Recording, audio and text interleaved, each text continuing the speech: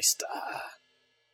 Hello, and welcome to the Saladcast on Sunday, the 18th of June, 2023. I'm your host, Dan Train. Joining me today, Zachary Burgess. Tired and hot again. And Robert Kemp. Oh, it's not what you look for in a woman. Okay. Well, it might be. I mean, maybe, yeah. Not that specific combination, is it? It's not what you put on your dating profile. It's like I like my ladies tired. Is that better than energetic and unattractive? I don't know. Actually, energetic might be a bit much. Yeah, you don't want the opposite end of the spectrum. You want neutral. Yeah, maybe I'm doubling down on tired. Maybe tired is good. Yeah. Tired and hot, yeah. Ideal.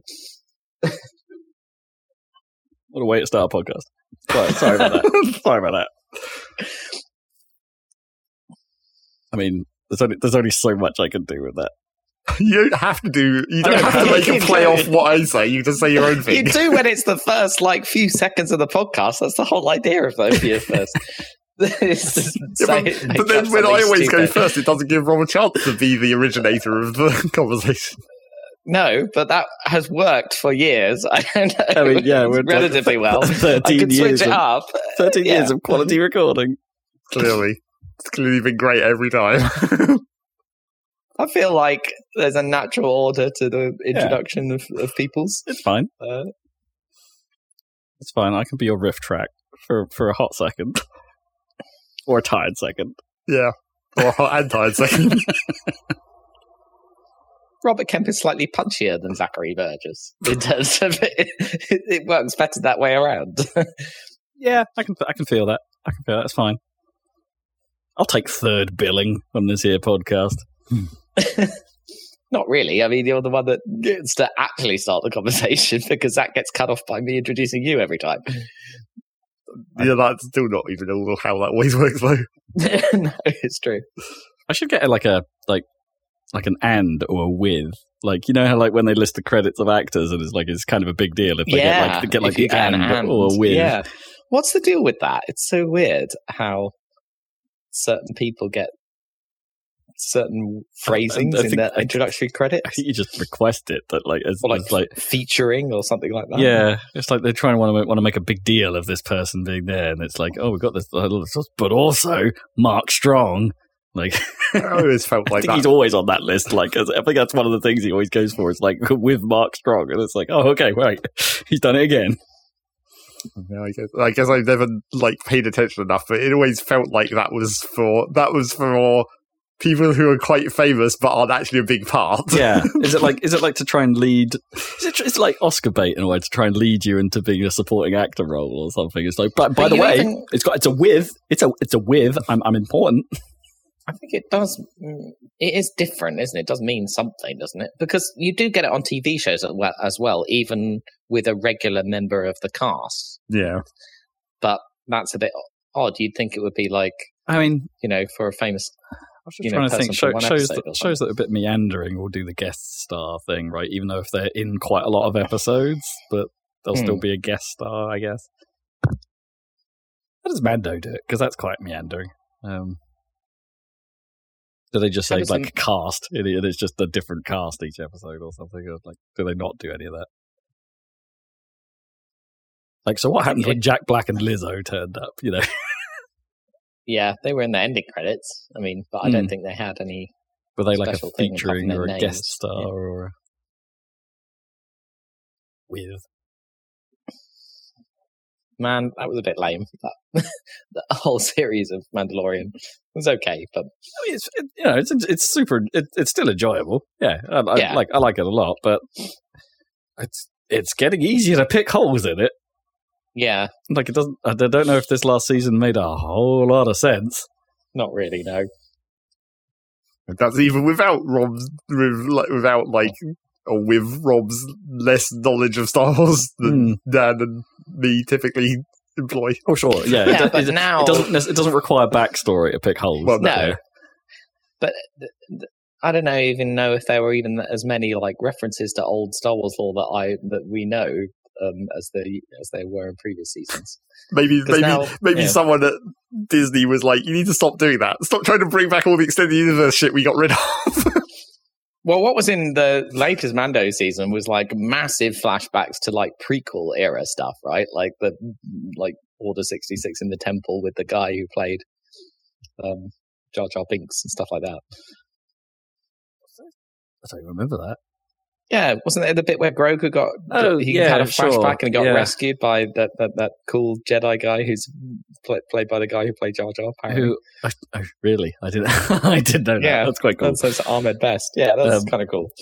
Also, that kind of seemed that was a somewhat pointless sequence, right? It didn't like add to anything. Yeah, it was just kind of thrown in. It was fan service. A little bit like that whole. Most of it is fan service. A little bit like that whole scientist episode, right? Yeah, like, that really didn't come to anything. I mean, maybe that's still setting stuff up, but not really. Not really. But that's the thing, like, because like Moff's obsession with clones comes up again as part of that. That's that whole thing, and then it's just like, yeah, Mando dealt with that in like one scene, and it's like that's not a thing. It's not a concern. Like that wasn't even what they were out to do. It just happened to be there. It's so weird. It's like I really didn't like that. Like that action in that episode, there's a bit where they like jump off a train, which is meant to look really dangerous. Oh yeah. CGI, and they just sort of fall like from 100 miles an hour onto work. A little. Because it's a really feckin' fast train as well, and they just kind of like, oh, we can survive landing on a tiny crash mat. Yeah. Just crouch and roll on the crash mat. it will slow us appropriately without smushing our organs at all. I mean, I like the idea of going to the kind of shipwrecking yards where they're breaking down Star Destroyers, although why that would be on Coruscant and not on some far-off world. And they've already used that in video games. Isn't that how the Last Jedi Survivor game started, in like a planet where they were breaking down? Yeah, it was a ship. It was a breaker's yard, for sure. Shipbreaking I don't know yard. what you wouldn't even... Speaking about like Star Wars theory, you wouldn't even do that on a planet, right? You do it in space where there's zero gravity to deal with. Yeah, but they seem to have, like, the Disney Star Wars has made it so that Star Destroyers can just sit, meters above the ground. Well, sure. I mean, they can. That's fine. You could have them have ridiculously giant repulsor drives or whatever. But it's like, more that you wouldn't disassemble them in that environment. You'd want to do it in zero gravity because then everything would just be floating. You could easily pull it apart. Yeah, but then you can't do the whole. Well, I was about to call it slave labor, but not really. The sort of low-paid labor aspect that Star Wars loves so much. Why could you not do that though? I mean, what? There's an entire video game about that hard space shipbreaker. That's basically that concept. Sure, but is that really low pay at that point? Yeah, it is. I mean, that doesn't make any sense because it's going to be quite high cost to build all the suits and stuff, surely. But I don't know. I mean, it's a value proposition of like how much you pay these guys versus how much you're making from disassembling these ships. Yeah, well, it's like, I don't know, the equipment need. Does everyone have like Mando armor? Like, that's the problem. Right, who actually has gear to space? I mean, I'm sure if we're talking about the Empire, they wouldn't even care about sacrificing hundreds of people to disassemble a ship. Just send them out there and who cares if they get blown up or vacuumed? Sure. But the idea of Star Wars is not to make sense, it's to look cool. That's why it's that's why that trope has come up multiple times. I think disassembling ships in space would be cool. That could make a cool anti-gravity, avoid the shit that's flying around sequence. And Star Wars just finds the trodden down person more interesting anyway, right? It's rarely about anyone living a comfortable life. Is there any zero-G scenes anywhere in Star Wars? I mean, like Princess Leia floating back to the ship. Oh yeah, that one was time. Fucking stupid. Oh my god, I forgot that happened. I mean, people go on about how bad Rise of Skywalker was, and that's a total train wreck. And to be fair, Last Jedi is a film which is watchable, but some of the stuff in that is pretty ropey. I don't know. Oh man, no, I'm sorry. I don't know if it's spoilers for like Mando or whatever. So I guess it's a few months old. Who cares? Let's go in. It's like there's that whole bit right where the rebel pilot dude finds that derelict ship and goes, oh, "There's Beskar armor in here." And it's Rebel like Columbo. Well, yeah, and it's like he's like a private investigator in an X-wing for some reason. And yeah, I guess that's intended to foreshadow Moff Gideon's presence on Mandalore, right? That he's already there and making it. But that's the only thing I can think of. Otherwise, that scene is completely pointless, right? It doesn't mean anything at all in the flow of the show. Because what was it? It's like and it's bad foreshadowing because Moff Gideon finds out that the Mandalorians are going back to Mandalore like seconds before he has a massive base there, as it seems. Like the flow of that thread doesn't. I don't know. What was it even supposed to mean? Because he finds that Moff Gideon has escaped from the prison ship, which is the Lambda shuttle. Yeah. Then he's like, "Oh shit, there's Beskar in the wall, so that must mean the Mandalorians broke him out or involved or something." But he doesn't make that assumption, right? Like he doesn't suddenly go blaming Mando for like, "Oh, you broke him out." Maybe that's what we're meant to assume. But why was there Beskar there? Like, I guess the implication must be that like Moff had already started making his Beskar troopers. And that they broke him out, but then that doesn't flow with the scene that comes later where the lady spy sort of tells him it's like, hey, the Mandalorians are going back to Mandalore. It's like, wait, that can't be, and then he suddenly has a massive presence there. Like it's just weird. I think there's a step missing. So maybe there's something on the cutting room floor here that. I mean, he must have been critical. On Mandalore for ages, right? If he had that giant base and all I mean, he must have been. And stuff. And then he built that. Is it just his suit in particular that's supposed to be made out of the best? No, all of them are, right? Because they specifically call it out when all those not Mandalorians turn up in the second to last episode. They actually have like full on Beskar. Yeah, one of them shouts, "It's like they're wearing Beskar." Oh shit! Oh well, they got dealt with pretty easily then, considering they were... Yeah, because they were getting shot, that was the thing, right? They were getting hit and nothing was happening, unlike every other armor in Star Wars that seems pointless. Yeah. It doesn't seem to do anything, I also found it weird, it is kind of insane how stormtroopers are like heavily armored and they always die from one hit, and yet the Beskar armor seems to take any number of hits and still cause no problem at all. Pretty much blaster immune, isn't it? That's the whole point. You got to kind of shoot in between the gaps. Yeah, it's weird. Star Wars. Also, if I'm being, this is the sort of Star Wars lore-y stuff that I guess is quite picky, but it stood out to me for some reason. Like the bit where was it the old Mandalorian fleet leader before Bo-Katan takes it back, and he goes back and he's like doing the one man dude. Like he doesn't last look man that standing tough. On He's meant to be super tough, but he doesn't look tough at all. And then he has to fight with a girl and loses. And it's like not that. Obviously, it is. Yeah, he's getting a bit older as well, Starbuck. I don't know. But anyway, he's on that ship, right? And it's like on that their cruiser thing, and like, don't most Star Wars ships have shields?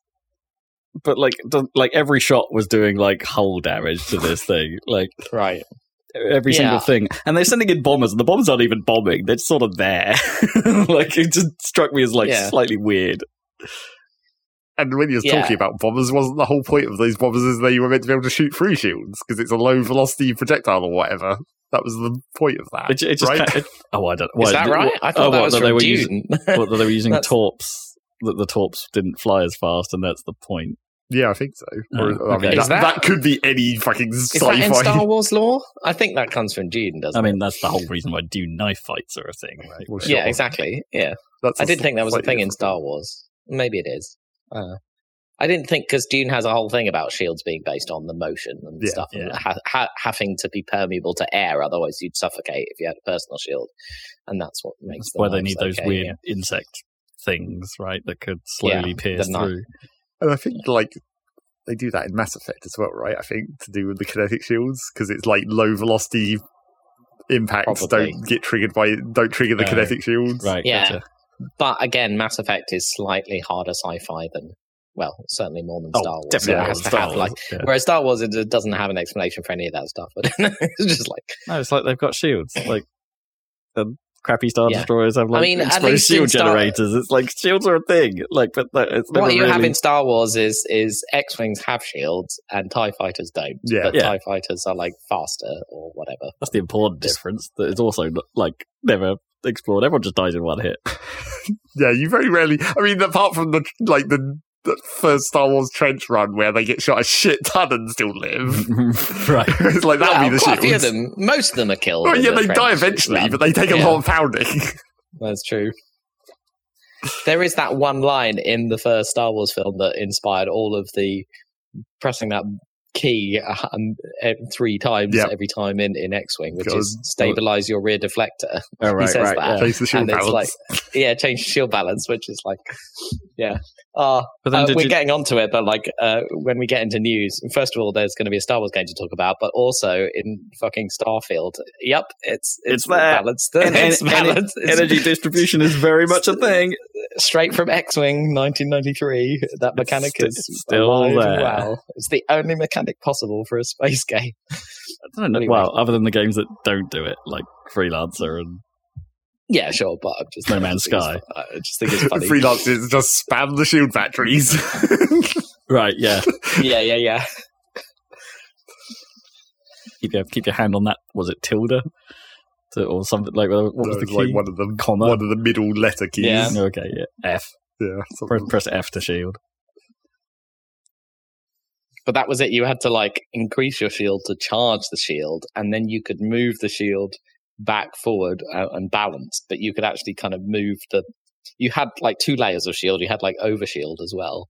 I seem to remember, which you only charged up overshield if you put your energy balance fully to shield. I think. Oh, I don't remember that. It was quite a lot. Yeah. I think there was. I'm trying to remember. Was this? I think Wing Commander might have had some amount of management still, but not the first Wing Commanders. I think that came later. And then Free Space, you moved a little. Oh yeah, there was a graph thing. Graph, yeah. So you moved a little pointer between like the 3 quadrants instead of having the three separate meters. There's a podcast about video games. Yeah, as you can tell from anything non-video game to talk, because I saw Spider-Man, or whatever, the new animated Spider-Man sequel to Spider-Verse. I mean, it's real good. It's gonna be. I still haven't seen it, but like, holy shit, that must be. That sounds so good. It was well good. Yeah. You should go and see it, Rob. I saw it in the cinema because I was like, I better, if I'm going to see. And I kind of pretty much thought I was done with the superhero films, to be honest. But this year, oh my God, I quite enjoyed them. Whatever it was, Volume 3, Guardians of the Galaxy. That was good. And then this, obviously, brilliant. 5 stars. So yeah, I doubt there's going to be anything until the next part of because this is basically a 2-parter, really, this Spider-Man sequel. And I think the next half of it was slated for next year, but I think it's been delayed already which makes sense. These things must take ages to make. Oh yeah, I mean that in particular, because they're some of the stuff I've heard, some of the tricks I've already like my Twitter feed has already been quite full of like some of the animation tricks and stuff they're doing, like more than the actual spoilers about the film, which is, I don't know, actually some of the tricks might be spoilers in some ways, but like, because there's a technical part of me that's watching that after how good the first one was. And it's beautiful. Yeah, I mean, it takes it to the next stage. I mean, the first one was incredible looking. It's hard to top that, but they do different stuff, which is cool. Yeah, and it looks well good, and good story for sure, and expanding the characters, including expanding Gwen, Spider-Gwen, which is good. I've got to ask, and this is the one thing I want to be spoiled about. Do we get to see more Nicolas Cage? Not enough. No! No, sorry. But I think he'll probably be back in the next one. So underused. He does appear, but it's not heavy. In fact, you only get like one shot of Penny Parker as well, I think, in the whole thing. I think they're setting up more people in this from the Spider-Verse, and then it will be a big extravaganza in the last one, right, where they'll bring back the ones from the first one. Avengers. Like Peter Porker and... I always forget that Peter Porker he's a spider that was bitten by a radioactive pig. It's so good. It's so good. Yeah, but this one has Peter parked car. It's like the cars, like anthropomorphic car version of Peter Parker. All right, I'm all the way in. Yeah, it's pretty good. There's a bit of me that thinks like these Spider-Verse films are like the Yakuza of movies, right? They're just well, how to do it right. Just be silly with it and have fun. Yeah, they're definitely having fun, but also it tells a good story as well. A story with emotional impact and stuff. Not that Yakuza doesn't, but it's a bit. I mean, it tries. It's a bit over the top. It definitely tries. It's a bit melodramatic. It lays it on thick in spots. Well, I think maybe the other problem with Yakuza is a problem that the Spider-Man films haven't got to yet, which is there's just been too many of them and they're always the same. It's like, you know how this dramatic turn is going to happen in this Yakuza game, because it's always going to happen in this pretty much the identical way.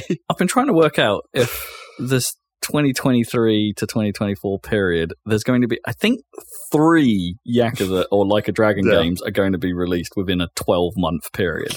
That is insane. Okay.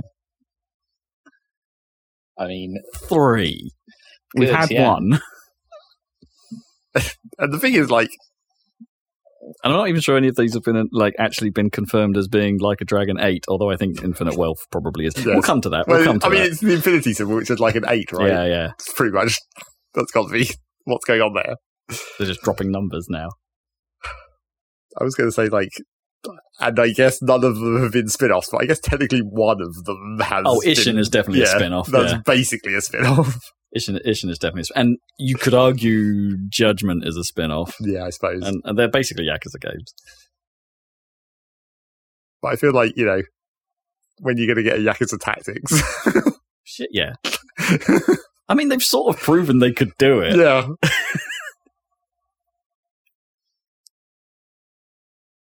Man. Actually, the absolute worst is that, like, some of the games that Yakuza have already done, like the, I'm trying to think, like, the construction game from Yakuza Kiwami 2. Right. It's basically already a gacha game. Right. So they could quite easily just make mobile spin-offs of a lot of this stuff. How do you know they haven't, though? Oh, well, I don't. Actually, in fairness, in some of the Hostess games, they could be spun off quite easily. Yeah. You maybe just aren't the target market, so you don't know that they already have. Maybe they only came out in Japan or something like that. I don't know. I think we would have heard about it at this point. Maybe. How many pachinko machines have they made? I mean, how many pachinko machines have they had in the game? Well, I think as far as I've played, I think it's 2. Really? Like 2 individual machines? 2 different machines. Not like an entire parlor? Well, I mean, there's been a parlor filled with those 2 machines. Machine. Yeah. Okay.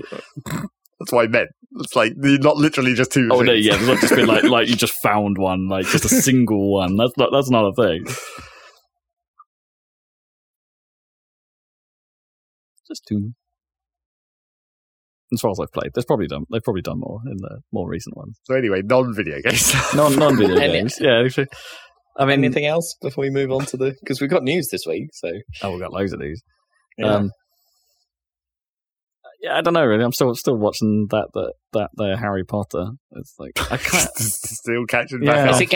Is the grading? That's my thing about Harry Potter films. Is like that it's starting to fade darker. out. Yeah, they're literally getting darker. The colours are washing out. I mean, we just watched part 6. What's that called? Half-Blood Prince. So that's like right. In some ways, is like one of the least interesting films, but I still quite enjoy how it's made. If you know what I mean, it's quite. I don't know. There's something about those films that just drags you along very well, right? Even if the core plot isn't necessarily as interesting at times in them. Which is the one that introduces the Horcruxes? That is this one. Yeah, because you have to go to the place and do a thing. The sort of dark crystal cave. Right? You have to go to a really dark place. Dark place. Is that where Dumbledore's drinking the poison or whatever? Right. Okay. Yeah. I mean, it's getting. Oh, it's darker. I love how every time one comes out, it's like, this is darker and more adult than ever before. It's like, it's getting a bit ridiculous for a children's book. Like, I mean, they're growing up. Yeah. And they're realizing that the world is a dark place, like all adults do. Anyway. But yeah, I don't know. rowling issues aside, I'm enjoying it. Gnome did say she went back and watched the Fantastic Beats.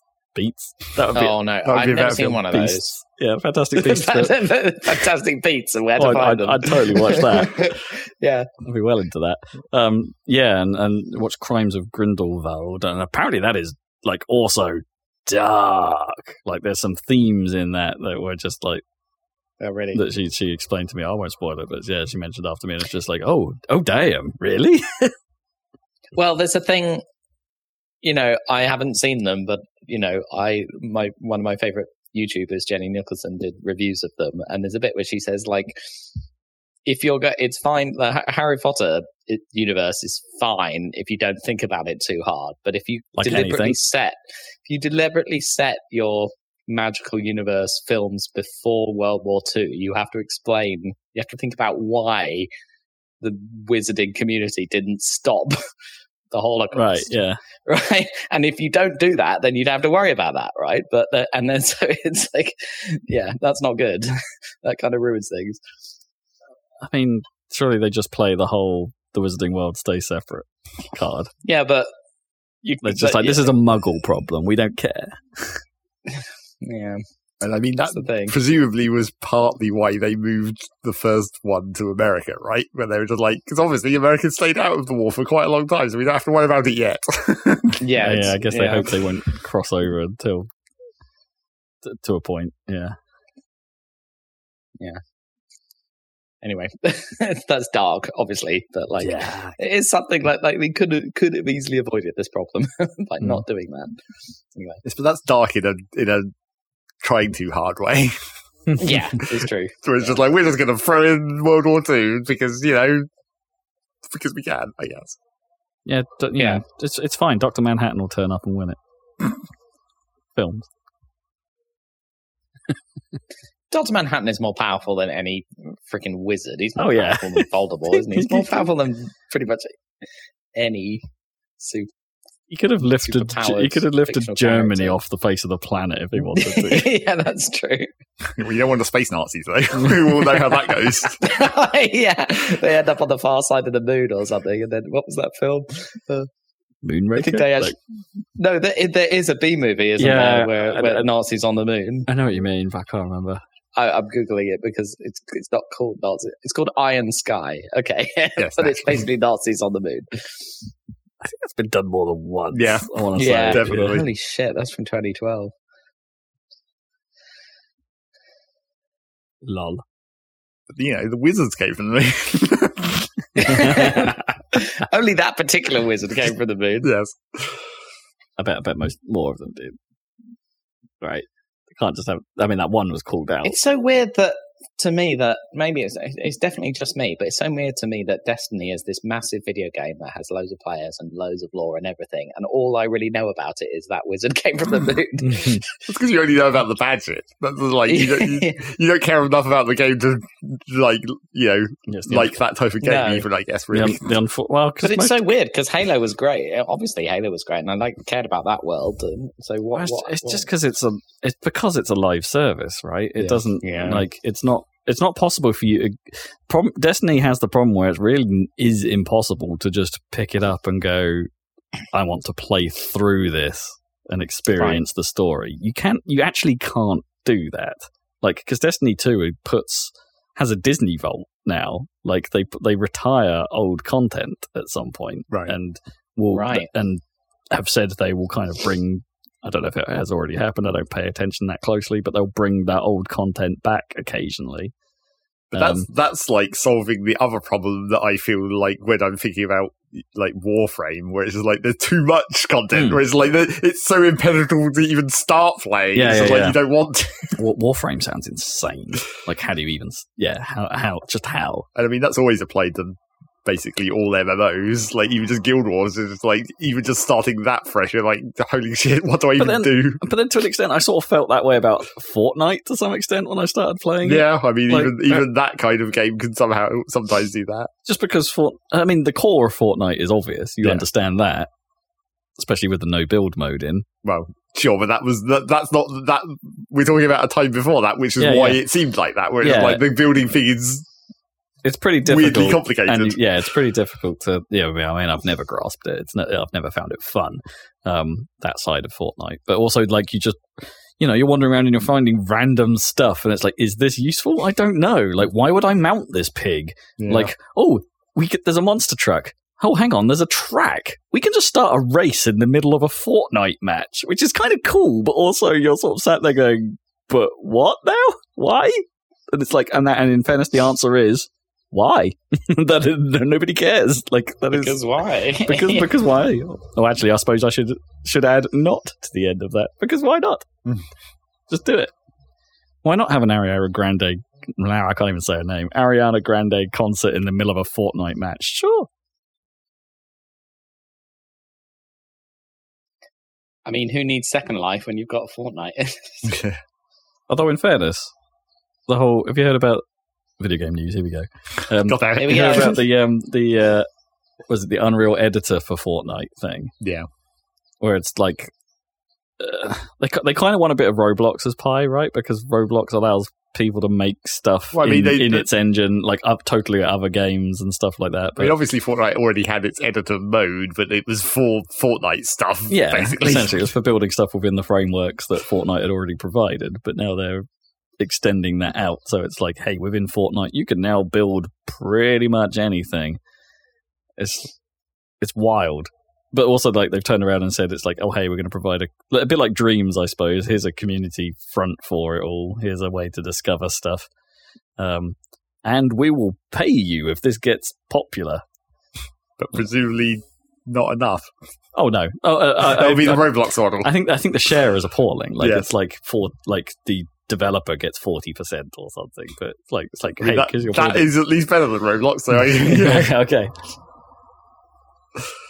I suppose that has always been Epic's trick, right? We'll make it slightly better than everyone else.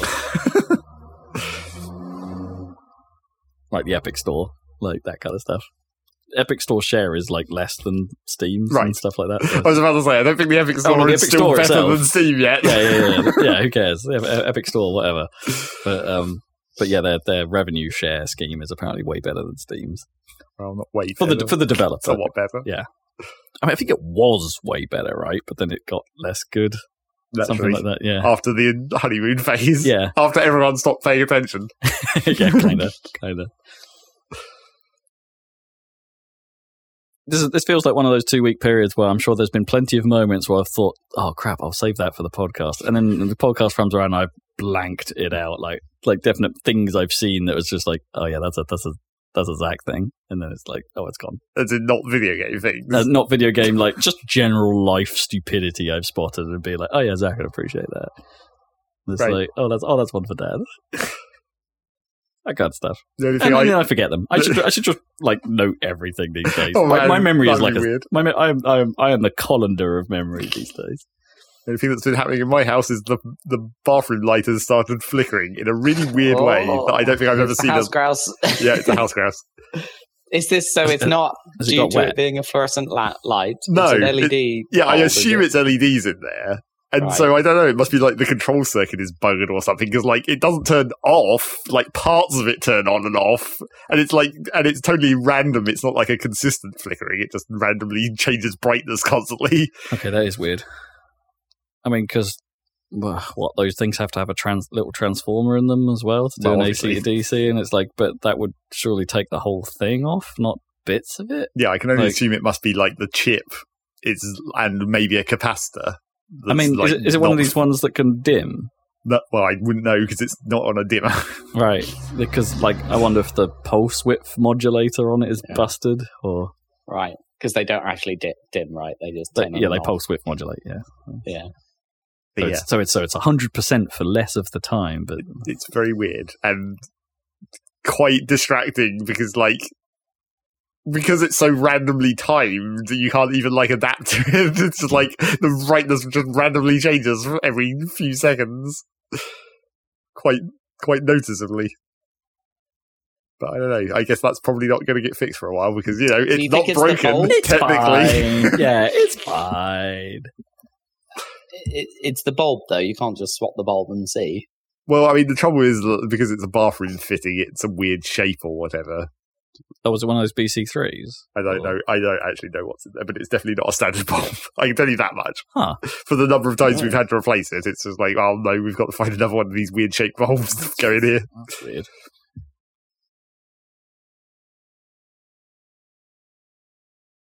I'm pretty sure my bulbs are the same throughout my entire flat. Yeah. Including the bathroom. But I've mysteriously never had to replace them in the bathroom, which is weird.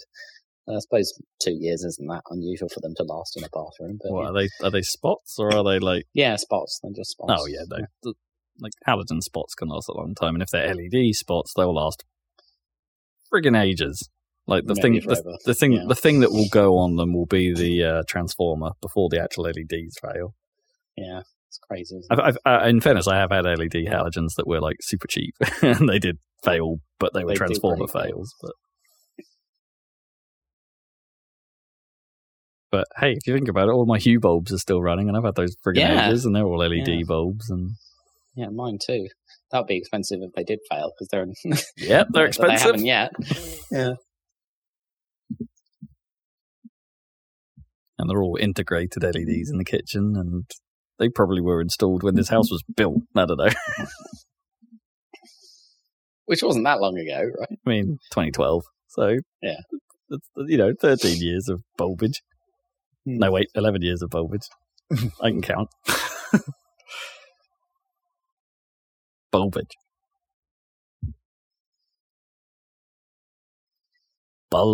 Sorry.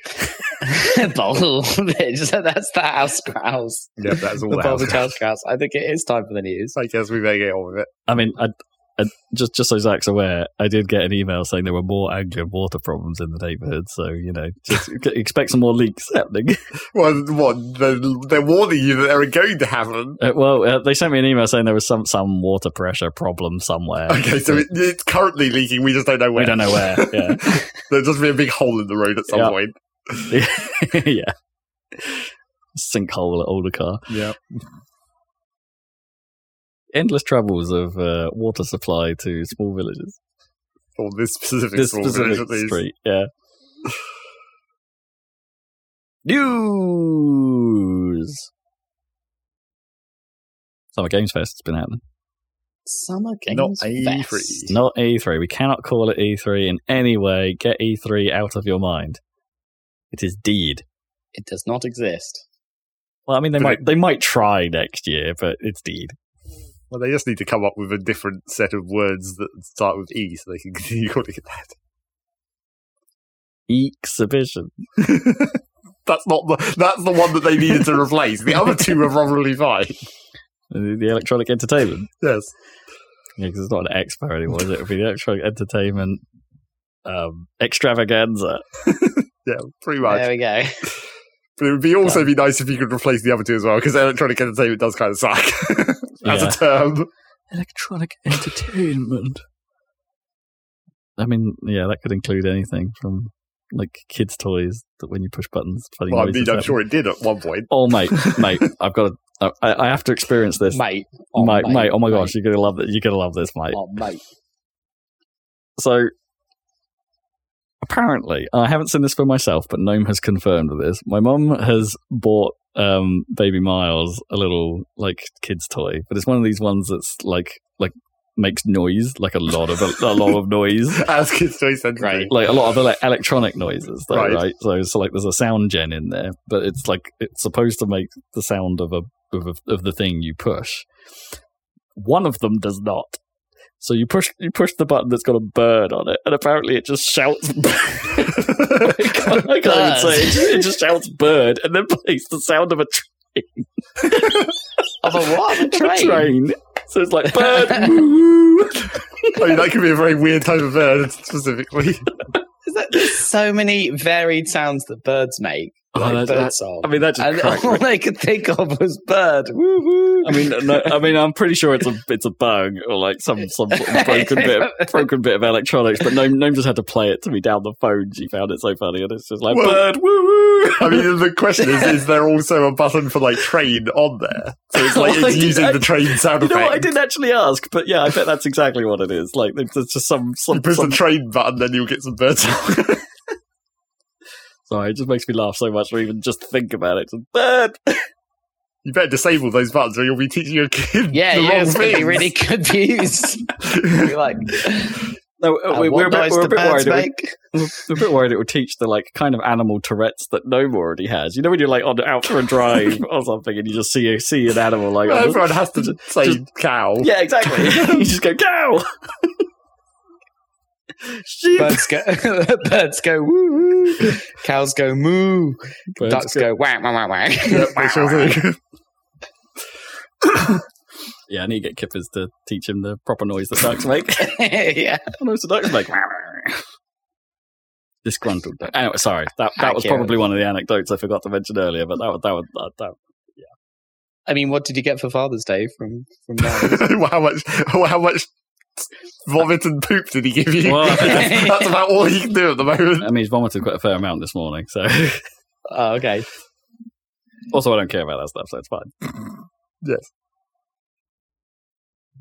About what? Vomit? No, just no, about Father's Day. Well, just days. Days. Oh, like, yeah. You don't know something days. Christmas. Like, I mean, I don't even care about that particularly. It's like no. That'll save you a lot of money in the long run. Well, it's you don't care. It's everyone else. That's annoying. That is the problem. Like you have to. You can't individually escape it like easily. It's true. We're all in a society. You just have to steal. You have to just steal all his presents and hide them, so he'll never get them. And then he can not learn that lesson, and then you can save money. Well, yeah, you just dish them out at random moments of the year. Oh, what you teach him to distribute the presents, exactly. Therefore it doesn't appear like a big deal over one specific day. Exactly, yeah. And therefore, when presents don't happen, it won't be unusual either. You build up a stash, right? So like you build a warehouse of potential presents, and then when he does something good, like he earns them all. That might be worse, though. You reckon? Or do you reckon it's too much performance anxiety? Or like just a constant trickle of presents might be a worse thing to get used to than one big lump of presents. Do you reckon it's like an entitlement thing? Yeah. But then Christmas is an entitlement thing at kids, right? Sure, but it's just like that one-off thing. You can limit it. You can limit it. Do you mean I didn't get an N64? Screw you, Mum. Well, that'll be the real trick if you can somehow hand down your ancient consoles and make them seem relevant. I mean, that might work for a while. Here's an iPad 3. Enjoy. We think he's already got a bit of a screen addiction. Like he's surprising. Really? Like Gnome sat him down and like the Trooping of the Colour was on TV, like for the King's birthday and stuff. Well, I mean, large moving light shows are kind of attractive. I mean, I bet, yeah, and we think he has a particular attraction to red as well. So that was like a bull. Right. yeah, basically he's red. He's the bull baby.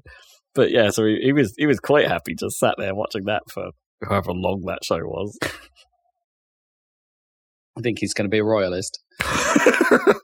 That's the answer. It wasn't the red. It was the royal family. No, I think he's just going to be Knuckles. Like just to spite his name, he'll be Knuckles, not Tails. Pick the wrong colour there, mate. Why is he not into orange? Not obviously. More red. Okay. Just red. How much chance does he had to see orange? That's a good question. That's a good question. We need to present him with a colour wall and see which way he turns. Yeah. Can he actually tell the difference between orange and red? Oh yeah, at this point his eyesight should be as good as ours. Probably better. You're probably better. Literally.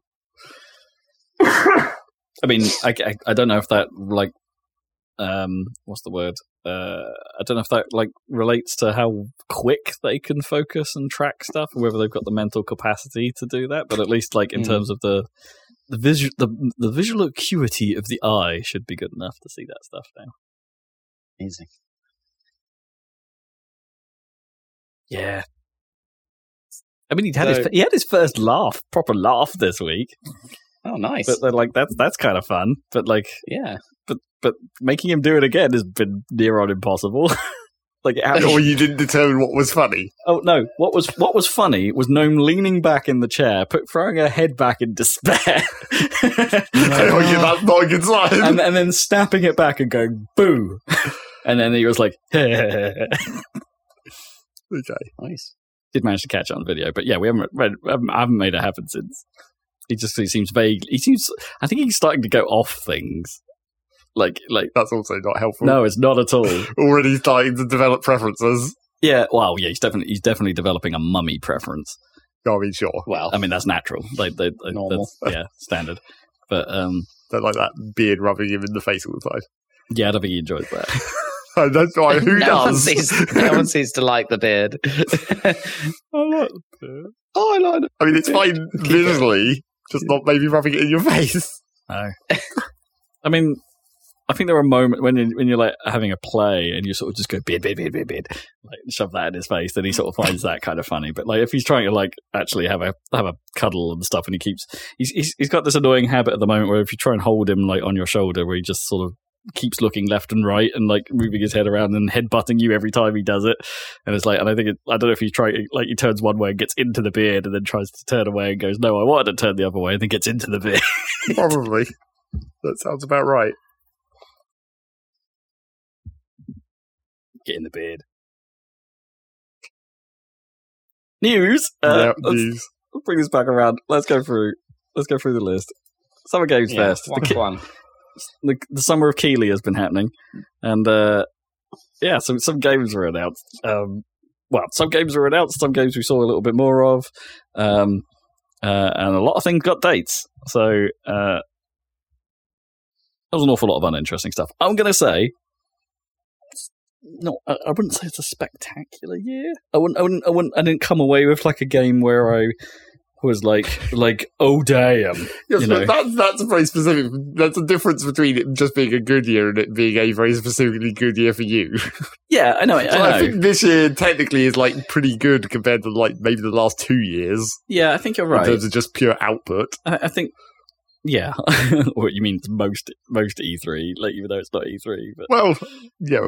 Also, most game. I guess there has been. It does seem like there's been a slightly higher than average amount of stuff as well. Yeah, I would agree with that. I think maybe it was a new announcement year as opposed to a too much of a sequelitis year. If you see what I mean? Yeah. Call of Duty didn't do anything, did they? Like they perhaps announced like an expansion for Warzone or something, or some sort of... That would have been at Sony, right? Oh, wait. Sony haven't really done is it Sony any longer? I forget who has the Call of Duty thing at the moment. Activision has it. But yeah, but I mean, which one of the consoles is the main Call of Duty one now? Oh, that is a very good question. I don't know. I don't know if there is an exclusivity deal at the moment. Or like a... what's the word they use? Promotional deal? Whatever that is. Might be PlayStation, actually. Yeah, I thought it was still PlayStation. Definitely was in the last generation, I think. Yeah. Anyway, maybe this might be a year where we don't get a Call of Duty. Like, so that didn't. Holy shit! so that didn't. Unless I've missed something horrendous, but like unless they're just going to do their own presentation at some point. Yeah, I bet they will. Just for Call of Duty. But we didn't. We got. You know, we've been through this period of time without seeing a Call of Duty trailer, like for a new Call of Duty, and everyone's like. Oh, okay. Don't care. It's like it doesn't seem to be a bad thing. Like they finally figured it out. People don't care. People don't care. Even though it's still like one of the like highest selling games every year. Still. Well, maybe it won't be this time. Well, because I won't make one. Well, obviously. Anyway, here are my notes. Other stuff happened, but here are what I've picked out. Ubisoft are making a Prince of Persia game. They're going back to Prince of Persia, but they're going back to it as a 2-dimensional Metroidvania game. Metroidvania. That's the word. And I thought there was one in Train. Did that get cancelled? I thought there was a 3D one. Yeah, they were trying to make a 3D one at some point. Right. Didn't they do it? Well, they did the reboot of the first one, right? Sands of Time got its remake. I think. Did that come out? Yeah, I think it did. Did it? I'm not sure. Man. But yes, I do remember that they were trying to make that remake. Yeah, but this new one, The Lost Crown, due out January 2024, so just sneaking outside of this year. I actually think this looks really good. Like, it looks like a proper Metroidvania game with like proper melee combat, like sword play stuff going on, and like flashy combat at that, with nice little 3D cutaways and things like that. I mean, sure, if people have looks decent. There's been a lot of similar, even just in these presentations, there's a couple of similar games, 2D Metroidvania melee combat focused games. Sure. But I think, like, the Prince of Persia, like, part of the reason why it was so cool, especially in the first game, was like because it was a 3D environment, and it was like the puzzle was the environment, figuring out how to traverse it. And then when it's just a 2D game, you can't really do that as well. Well, to an extent. Like, I mean, I guess you know how to get across it, right? But assuming you've got the powers. But then that's the thing. It'd be like gated by powers rather than gated by like skill, I guess. I mean, if you could call what you did in the original Prince of Persia skill, not the original, the original 3D game. Sure, but then like you can that's the structure of Metroidvania, isn't it? Really, progression isn't necessarily skill tied. It's about progression. Yeah, but there's no backtracking in like the first 3D Prince of Persia. Also, that remake, I don't think it actually did come out. I think it's still on the way. I thought it looked okay. We got to see a little more of it at the Ubisoft Forward later on, and Ubisoft Forward followed a very old school like show presentation style. They actually had a live audience, and they had very long explanation sections with people on stage too, like, and including one guy who said like, let's just get the speech out of the way and show you the game, and then talked for quite a long time. As you do. Classic move. Anyway, I think this is one to watch. I think it looked to me, there was something to it. It looked decent. Nicolas Cage is coming to Dead by Daylight, and they actually had Nicolas Cage at the show, which is as what character though? As Nicolas Cage. Yeah, but in what context? As in Nicolas, it's kind of the unbearable weight of massive talent, Nicolas Cage. Right. Okay. Like he's one of the survivor. He literally came up. That was his explanation of it. He was like, this is an exaggerated form of the actor you may know as Nicolas Cage. He would have been better as a villain. What? Just murdering him. Yeah. For no reason. Not even like, vampire Nicolas Cage or anything. Just straight Nicolas Cage just going around killing people. I don't know if they... Well, maybe. I don't know if that's necessarily what an actor wants. Like... It would be funny. That's clearly what he wants. It would be pretty funny. But he was cool. He was cool on stage. He was Nicolas Cage, so he's just immediately cool. But it's a shame he's in a Dead by Daylight game, right? Like, why can't we get like any just other game? Nicolas Cage game. Yeah, Nicolas Cage simulator. Yeah. Did they ever make an Expendables game? A really bad movie tie-in? I mean, I bet they did, but I can't remember it. That would be a licensing nightmare, presumably. Yeah. Yeah, like when that film came out, what we were talking about, like early 360 era, maybe, or like mid 360 era. Can you imagine Stallone face in that game? Slightly better than Max Payne, probably. Probably better than Max Payne face, yeah. Sam Lake face. Sega are having another go at the 2D Sonic thing. Sort of. 2.5D Sonic thing. I mean, it's close enough to 2D. Sonic Superstars is due out later this year. And I may have put it on my Fantasy League team, but I'm a little... I don't know. You're worried about that getting counterfeit, potentially. And also... And it might not come out. That might put a date on it? They did put a date on it. Yeah. Like an actual date or a month date? No, I think they just said 2023. Right, okay. That's not really a date then. I'm a bit worried that this is going to fall into the Sonic 4 camp.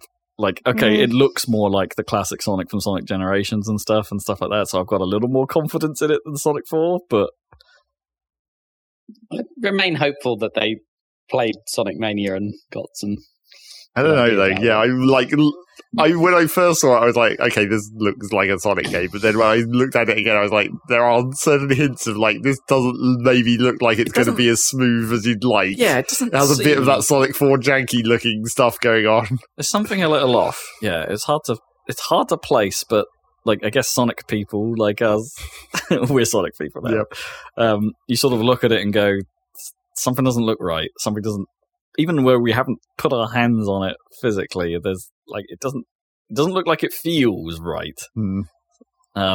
Also, I really kind of don't like that music from like that opening level, that's where the Sonic 4 reference comes. Yeah, because it just seems like it seems like a bad representation of they're trying to do the whole we're making music like the Mega Drive games did, like use their like sound font or whatever, and they're like this is kind of naff.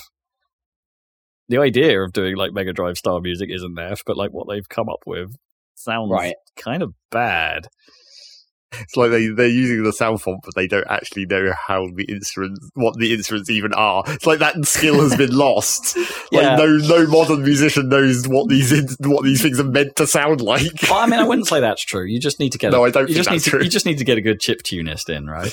Well, sure, but maybe they didn't, and maybe they just thought their regular sound team could handle it. Or just bring back the Sonic Mania team. Well, yes, but have them make the whole game. Oh well, no, I mean not just the dev team, but just the music side. Like get T-Lopes back in, I mean, it could be good. They've got 4-player co-op in it now, which doesn't make any goddamn sense. I guess they just want a little bit of that Mario 4-player-ness. Yeah, but that's never worked with Sonic, as we well know. No. From all the games where you can play as Tails, but not really play as Tails because he was never on the screen. Yeah. Now 3 people get to not be on the screen. I mean, how is that even going to work? That's so strange. Unless that means there's going to be a massive compromise in stage design or something like in order to make it function. So I don't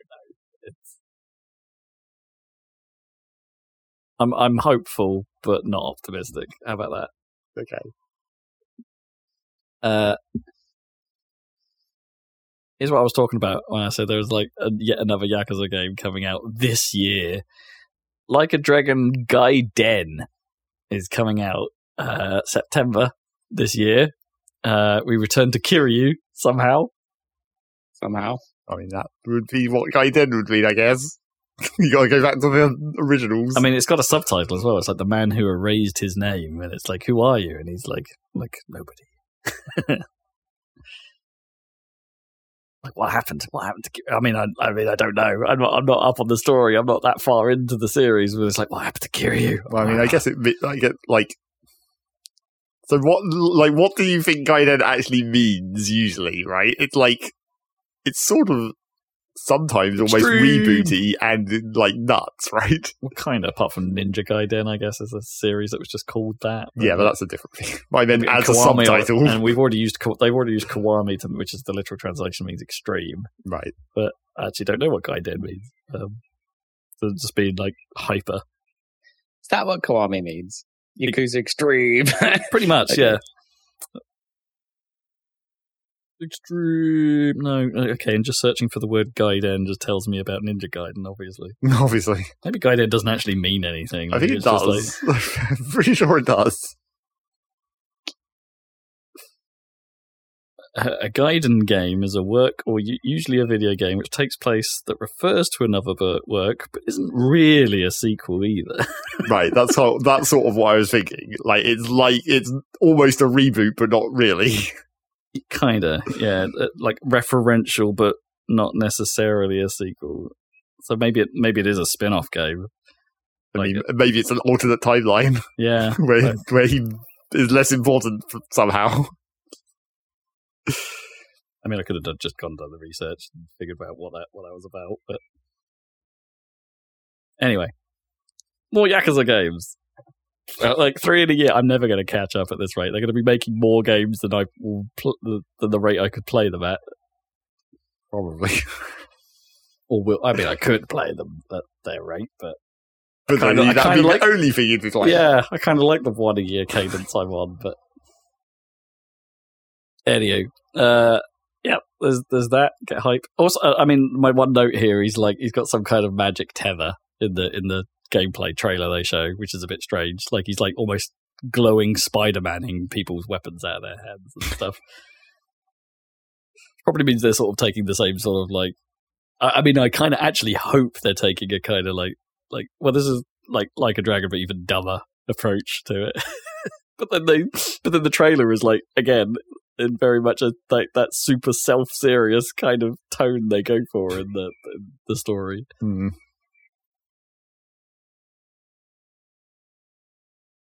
I mean, I'm sure it'll be excellent. We got to see a lot more of Immortals of Avium, which is that. I'm only mentioning it because we've mentioned it a few times here before, and I think we talked about it last podcast as well. Dude Bro Magic fantasy shooter, which is, as it turns out, coming out this year, and pretty soon at that, I think. So go check that out. Potentially good. And in Keeley's words, the rumors were true. Final Fantasy Rebirth is arriving early 2024. So that is, that's the new chapter, the part 2 of Final Fantasy VII Remake. They finally made it to part 2 after like a weird 1.5 extra games they shoved in the middle. The expansion thing, and then Crisis Core Remake, and whatever the hell else they've been working on. Final Fantasy 16. Oh, well, that's not related. Yeah. So we will actually get that game and find out how they're going to do the whole world map thing. They didn't really say, they just showed shots of it, and a lot of familiar looking cutscenes in that trailer. Right. Like here's like hovering guy talking about Gaia and what's going on with the planet and things like that. What was his name? Hovering guy? Anyway, at Red 13's village, but he had that weird German-esque name, didn't he? Oh, did he? Like Heigen or something? No, you're thinking of Heidegger. Yeah, I am thinking of Heidegger. Anyway, go with a ball instead of legs. So we're going to get a nice, weird, everybody floated this space cutscene thing going on. Possibly, yeah. Whatever that was. Explain the planet. Yeah. I mean, unsurprisingly, it looks real good. Those are my picks from the SGF main show. The one thing I picked out today are the devs, which is Double Fine's kind of indie presentation. Is a game that might fall into Zach's category called Mars First Logistics. That seemed to be about making robots to lift precise things to precise locations. Like imagine Besiege, right? But without the stupidity aspect of it, and it's about serious transportation. I mean, I can think of like probably about 2 other games at least that I've played demos of that are basically the same thing. I mean, it's sort of in Astroneer's camp as well, right? Isn't it? Or... Well, not really. Astroneer's not about robots or custom buildings. That's the one I'm thinking of. Then there's one of those spacey ones that's like block based, like roboteering. Yes, there's several. Yeah. Anyway, it might be. I mean, it's got. It stood out to me not just because of that, but because it has the art style that is very reminiscent of Sable. You know, that kind of cell shaded, that's cool. French comic book palette kind of thing. Well, that definitely is slightly weird. Doesn't just look like Unity like all the other ones do. No. I think it had a good look. Yeah, it stood out as one of those. I was going to say, like, I didn't see nearly as many farm games as I was expecting. I mean, there were still a few. There were still a few, but like it wasn't like a flood of them. But they've already all released. Oh, yeah, that's probably true. The year of farm games is already over. Future game show. A couple of things on my radar from here. Resistor, which I need to go and find out more about, self-describes itself as a car PG, but it had a kind of cool-looking trailer with like anime-style racing, and it's about the like building up your racing team and stuff like that. And I don't know. I have absolutely no idea how this plays. The fact that they called it a car PG makes me worry that you're not actually going to do any racing, because that was my immediate hope for it when I saw it. It was just like, oh, holy shit, this is like a really cool racing game with like a badass story behind it. And oh my God, I want some of this. And then they said car PG. And I'm like, oh, maybe I don't get to race at all. Oh, no. It's on my radar. Like Motorsport Manager. Which I do kind of want to play at some point. Motorsport Manager is supposed to be pretty cool. Sure. No, we'll ignore that one. I don't know why. I was meant to delete that off my list. I was just noting everything that came out in 2023 for the League purposes. Lords of the Fallen is getting another game this year, apparently. I can't even remember what that was. Was that like EA's attempt at making a Dark Souls or something, or someone else's attempt at making a Dark Souls? Probably.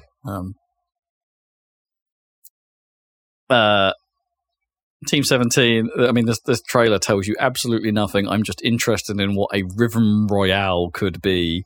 There's this game called Headbangers Rhythm Royale, and the trailer just had nothing but pigeons doing stuff. I don't know.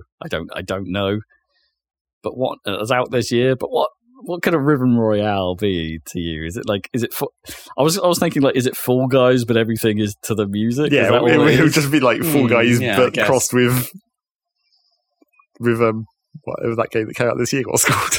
God damn, how have I already forgotten? The hyper thingy. The hyper thingy. I'd play that. I don't know. Whatever it's called. The one that's good. Yes, the one game that's good. No. Hi-Fi Rush. Yeah, that's it. Yeah. There you go. Hyper. Okay, Hi-Fi. Fair enough. I had to really stretch to think what you were thinking of there, but like, the one thing that was good. Oh, yeah, Hi-Fi Rush. It'll be Fall Guys crossed with that. The beat will happen through, everyone will be on the same song, basically. And then when you meet another person, and then you do whoever does the rhythm the best wins. You reckon it'll be fighting? Like, no, I don't actually know at all. Like, from that trailer, I don't think there's any real combat. Well, I mean, fighting as in you're playing the beat game at the same time. Like when you're doing multiplayer, like Crystal Chronicles, not Crystal Chronicles, Theatre Rhythm. Yeah, I guess. Yeah, who knows? It's intriguing, but I haven't bothered to go and look up what it actually is. If there is even any more information at this point. And I've noted the Last Faith. I think a bit of me thought it looked cool, but I can't remember why now. It's fallen out of my memory, so never mind. Moving on. Xbox Showcase. Is this the redemption year for Xbox and their first-party content? Let's find out. They're certainly trying. Yeah, Fable is on the way. It's a thing. You know, I think they sort of semi-announced it before, but now we've got to see make a Fable, any kind of Fable after, I guess, the last motion-controlled one, and they keep trying. I mean, that was the last, yeah. Like, there hasn't been a post-Lionhead Fable game. They did try several times, and they kept getting cancelled. So who the fuck is making this one? Playground Games. Oh, okay. Better known for Forza Horizon. Forza. Are they just expanding to the point where they? Yeah, I think this is a second team. Okay. Within Playground. I mean, fair. They didn't announce when this was going to be ready or not yet, but hey, it's making progress. The one thing I've like taken away from this is like people were looking at the shots of like Richard Ayoade as a giant and being like, oh, that's not in engine. To which the Fable team then turned around and said, oh yeah, no, this is all rendered in engine. The game actually looks like this. We take all these like doubters as a compliment. I mean, I don't know what the people were seeing there that made them think it wasn't real. I mean, it did look pretty good. But I think that's just what games look like nowadays, right? Yeah, well, I mean, for film CGI, it looked ropey. But for in-game, it looked real good. Yeah. I mean, it's a pretty good Richard Ayoade. Has that ever happened before in a game? I don't know. We ever just had him. It didn't actually show any gameplay, but apparently the trailer was all in engine, so that's something. I mean, I'm more heartened by the fact that it's Playground. I think that's good. That bodes well. Yeah, I mean, I've never played a Fable game, but I have, but not like. I don't think I ever finished one. Yeah, Fable 2 was quite good, but I just didn't really like the kind of Britishy style or whatever worked better in like black and white and other like Lionhead games for me than it did in Fable. I thought it was a bit laid on a bit thick in Fable. Yes, I can't. And the whole thing of like, oh, you've got a dog, and that was the Peter Molyneux bullshit, basically. Yeah, so maybe now it's free of the Molyneux. Like this might actually be a more hype-worthy game. I don't know. Yeah, that's it's still, true. I don't know where Playground are based, but like Turn 10, like I'm assuming Playground are British because Turn 10, obviously the other Forza studio, they're British, so it would make sense that Playground are British as well. Yeah, but, I believe they are. Yeah. So. And they called out in this thing. It's like, oh yeah, it's got that British humor you all know and love. It's like they will be leaning into the Britishness of this hard still. Oh, they will, yeah. But I must say, like, if you want British humor, Richard Iward is the right direction. He's pretty good. Yeah, no, he's dry. Like that's what you want. Like, I mean, he's not going to be a main character because they've clearly just basically already shown that he's just like. The giant is a boss that you kill. What a mission. It's kind of already been like shown that that's what's going to happen. But still, what was it? I kind of did a smash cut from OOF to Fable, right? That's quite good. Yes. Fable. Yeah, that's good. That works. I mean, it's a classic joke. Yeah. But it works. It worked for me. Yeah, I think I'm more I don't think I've ever been particularly interested in Fable. Other than that one time John Cleese was in it, and it's like that sounded kind of interesting, but still wasn't enough to actually get me to play it. No. Was maybe I'm in. Maybe I'm in this time. Oh well. I mean, I've not got an excuse because Game Pass. Yeah, but exactly. Maybe you're in because you'll just have it as usual. Yeah. Oh, what's stopping you going back and playing Fable 3? I don't know that the older Fable games are on Game Pass. I think some of them might be on. I think they might be on the backwards compatibility list, but I don't know if they've made it. Anyway, it's time investment these days, isn't it? Like, oh yeah, totally. I don't think like Tears of the Kingdom is a problem. Like, get your head around it. The Fable games are overrated, I think, in my opinion. So far, but like Tears of the Kingdom isn't. So play that. Sure. Yeah, I'm hopeful. But in a more optimistic way than Sonic Superstars. Sure. Yeah, but that's going to be a way off. Come on. Yeah. Oh, yeah. There's not even a date attached. There's not even a year attached to this. So maybe next year, maybe. But like, don't get too hopeful. I just hope it's good. Yeah, I think the same was true of Avowed, which showed up at this showcase as well, which was the Obsidian-made Elder Scrolls. Like, it's not an Elder Scrolls game, but Obsidian are making a game that's a lot like Elder Scrolls. Like a lot like Elder Scrolls, as it turns out. Yep. Probably even to the point of like there being basically Elder Scrolls. Yeah. Judging by some of the story elements they seem to be putting into that trailer. Yeah. I don't think they said when that's coming out yet either, but that's been silent for a few years, and it's nice to see that pop up. Not just because it's an Obsidian game, and everyone loves Obsidian, but put out games. That's all anyone wants from Microsoft right now. Yes, for the Xbox. Put out games for the Xbox. Skipping ahead by one to that end, Hellblade 2, not coming out this year again. But they have at least slapped a 2024 on it. I don't think they've ever actually slapped a year on when Hellblade 2 was going to come out before. So, huzzah, I guess. Although people have been calling them out, saying why on earth did you use that trailer? Because it's, yes, they're trying to highlight the sort of I guess it's them going back to Senua hears herself and all the voices in her head kind of thing. But the trailer isn't. It feels like you've just walked in on a movie with no context, right? And it's hard to have that kind of self-indulgent scene without some kind of grounding to what's going on. She just goes into a cave and something weird is going to happen. Yeah, but that's sort of the point, isn't it? Right? I mean, a lot of Hellblade 1 was like that. Yeah, but the point of the game is it's all her internal shit going on, and like that's kind of like. But there was going to show gameplay, probably. I mean, they, in theory, they still haven't, right? They said that fight against the beach troll or whatever was gameplay, but it's like how much of that was actually you're in control. But we still don't know any of that. Like, what are you actually doing?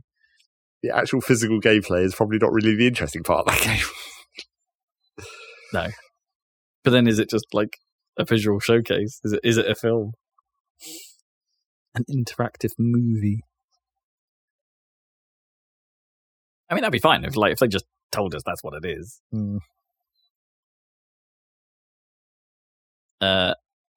We got another Yakuza trailer. Well, from the other game. For a different game. Yep. That's out next year. And this is the one I thought, I'm guessing must be the new name for Like a Dragon 8. Infinite Wealth sees Ichigo naked on a beach in America. What's going on here? Is this the first time the Yakuza series or Like a Dragon series has gone international? I think it might be. Is this going to... Is this the jump the shark moment? Yeah, I mean, it's just like, are we finally going to get different minigames because they're all in America now? Go to the shooting range. Yeah. Go bowling. I mean bowling's already there. Go bowling in a more American way, whatever that means. Beer pong. That's going to be the new game, right? Oh, God, maybe. If you're in a California beach or whatever. Cornhole. Rodeo. Yes! Oh, man. But what's going to replace the hostess, though? Cornhole's that thing with the Playboy Ranch. With weird little sacks of... Yeah, you throw beanbags in holes. It's the universal game mechanic. Like, distilled. We should get one of those for the gardens so we can put things in holes. So we can cornhole in the garden. That sounds so wrong, doesn't it? It just sounds like it's a euphemism. Like, get well cornholed. I mean, obviously no gameplay shown, so we don't. I don't know if we know. I mean, this is me with my useless research and stuff like that. I don't know if we know whether they're going to continue down the RPG trappings of Like a Dragon 7. Right. Like, I assume they will. But then again, maybe not. Maybe they'll completely mix up the gameplay again. Yeah, maybe just they'll do out of the blue. Maybe they'll do something weird. Yeah. Maybe this will be a tactics game. Oh my gosh, I'd be down for that. Capcom are making something new, a new IP called Knitsugami, Path of the Goddess. You would be forgiven for not knowing that first part because the logo doesn't have that in English. It's just massive Japanese characters. Knitsugami. Now you know. I mean, it kind of looks like Japanese folklore Dark Souls, maybe? It's hard to know. It was like character action kind of thing with a very strong, like, Japanese demonic vibe. I mean, basically, that already came out not more than 2 years ago from a different person already. What, are you thinking Sekiro or something like that? Well, that, yes, also.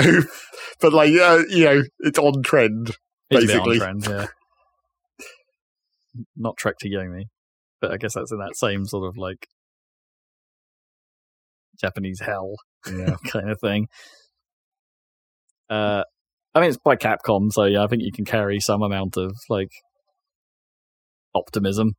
I mean, it's the Devil May Cry makers, potentially. Although they didn't explicitly say it was the Devil May Cry team that were making this, but I mean, I think you can make some assumptions there.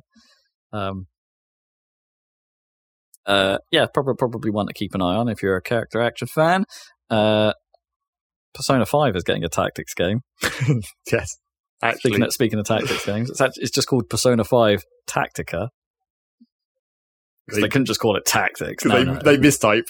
They mistyped. It's supposed to be an S. Yeah. Whoops. Oh, no, actually, I like that. We'll keep that. Just as well, it wasn't Tactic D. Tacticked. Tacticked. Not tacticked. No, definitely not tacticked. I mean, yeah, it looks like a Persona game, but with a grid. Yeah. Persona fans, go nuts. Well, not as much as for the other Persona thing, I guess. Not for the other, well, which is not a Persona thing, right? That was, I don't even think I've even put that in my list. What, Metaphor Fantasia? I meant the remake of Persona 3. Oh, Persona 3, yeah, okay, yeah. Yeah, people like Persona 3. Yes. And I guess the only remake it ever had was the portable expansion, so yeah, I suppose it's good that it's getting a proper remake. Didn't they just re-release that not that long ago? Yes, as well? They did. It's a bit weird, isn't it? Well, I think it was like they probably re-released it and then realised that people liked it. I was like, oh, holy shit! People love Persona 3, or at least people would like to like Persona 3 more if it was a more modern game. So maybe we should remake it. Yeah, maybe. I just was it Jeff Gerstmann's like undying love for Chie, stuff like that. That's 4. Oh, is that 4? Yes. Oh yeah, that is 4. Yeah, you're right. I forget we're on 5 now for some reason. Even though I just said it, like I still forget we're on 5. Yep. Sort of. I'm including it because it looked like it was a bit of an outlier in terms of how things looked. Like Jusant, which, as far as I can tell, was like, do you like the climbing sections from Uncharted? What if we had an entire game that was about climbing? God damn.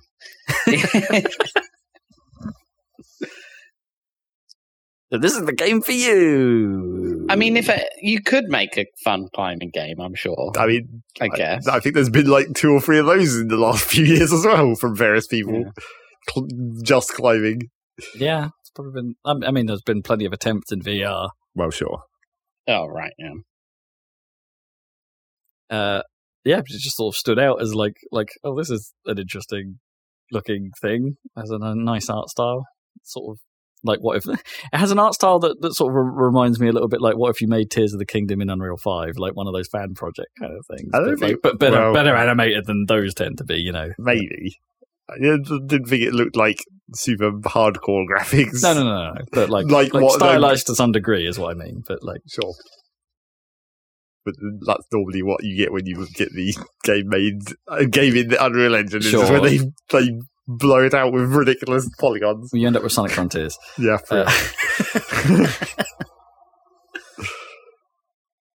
And I don't know what this says about me, but I'm kind of being drawn in by Cyberpunk's new trailers. Well, I mean, you played the game. I played the game and was kind of like, I thought it was okay, not. I mean, it was okay. I'll upgrade it. It was good, not great, not amazing. An acceptably good time. But I don't know. Like I think there's something about Cyberpunk's like marketing and how the game just like tries to look that works with me. And then you play the game, and it's not quite nailing, and it's not quite as good as that looks. If you know what I mean. Know. Yeah. So it's like I'm watching the Phantom Liberty, trailer, going, "Damn, this looks really good," and then remembering, and then having to remind myself about what playing that game was actually like minute to minute. And anyway, that's out September. And it is a DLC. I was getting a bit confused. Like, is this like a standalone expansion and stuff like this? But it is DLC. You do have to play. I think you have to play the game, the base game, up to a certain point, and then it becomes active. And it is just an extension to V's storyline. So it's not a split off in any way. It is just part of the story, which I guess makes sense because they got Keanu back to do more stuff for it. Oh, that's good. I mean, he was there. He was at the Xbox conference. There, whatever that means. Yeah, in this case, being breathtaking. I mean, he's always amazing. Although, as we pointed out while we were watching it, something was clearly wrong with how they were miking up that set. Yeah, like, the audio for Keanu was like. It looked like it was ADR, but like it probably wasn't. Yeah, I think it was just overly compressed and just sounded really fuzzy and weird because it wasn't so bad when Phil Spencer was talking, but you got hints of it when Phil was talking. It's not quite. Yeah. Anywho, they got more Keanu, so that's good. But also, this one's going to be filled with Idris Elba as well. So Keanu and Idris Elba, ooh, good mix potentially. I don't know have those two ever acted together before. Not that I know. That could be good. Could be interesting. I don't think they've said whether that's part of Game Pass or not, so I might not actually have access to it. So in which case, screw you.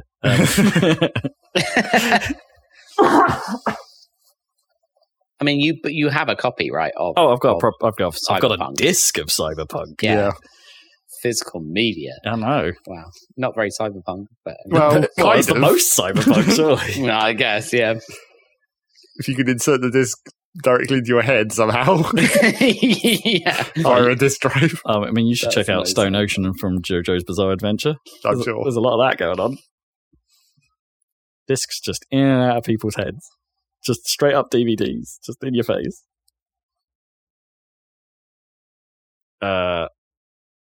And I will call out, I forgot to write it down, but Sea of Thieves is doing that thing again, a bit like Cyberpunk, where a bit of me goes, maybe I should check this out again. Because they're doing a whole story expansion based on Monkey Island. Right. And it kind of looks rad. Yeah, good idea, obviously.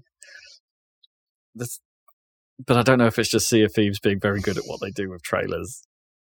Because I haven't checked back in since that game launched, really. I haven't seen basically anything that they've done since the initial version. And the initial version left me a little bit disappointed that there just wasn't much there. Yeah. Or it wasn't very varied in what you were actually doing. Like the core hilarity of having 4 people trying to work together to navigate a ship was fantastic.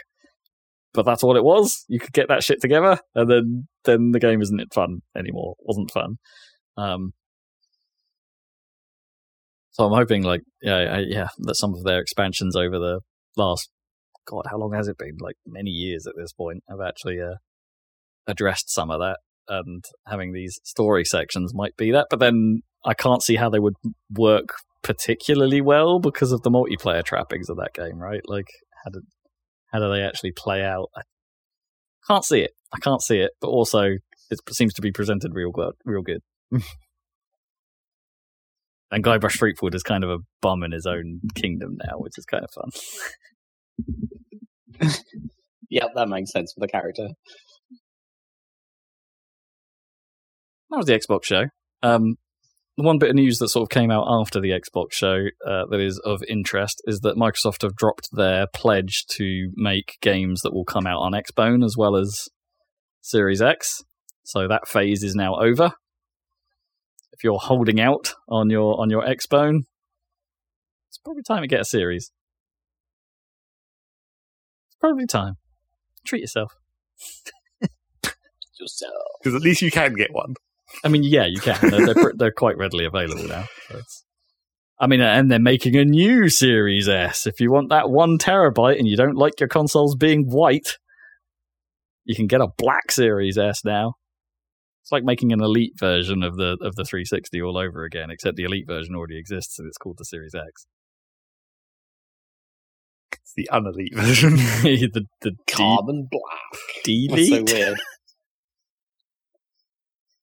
So they showed some Forza, did they? I mean, yeah, it didn't really actually show up in the showcase, right? It did briefly, but not trailer in an extremely trailery trailer.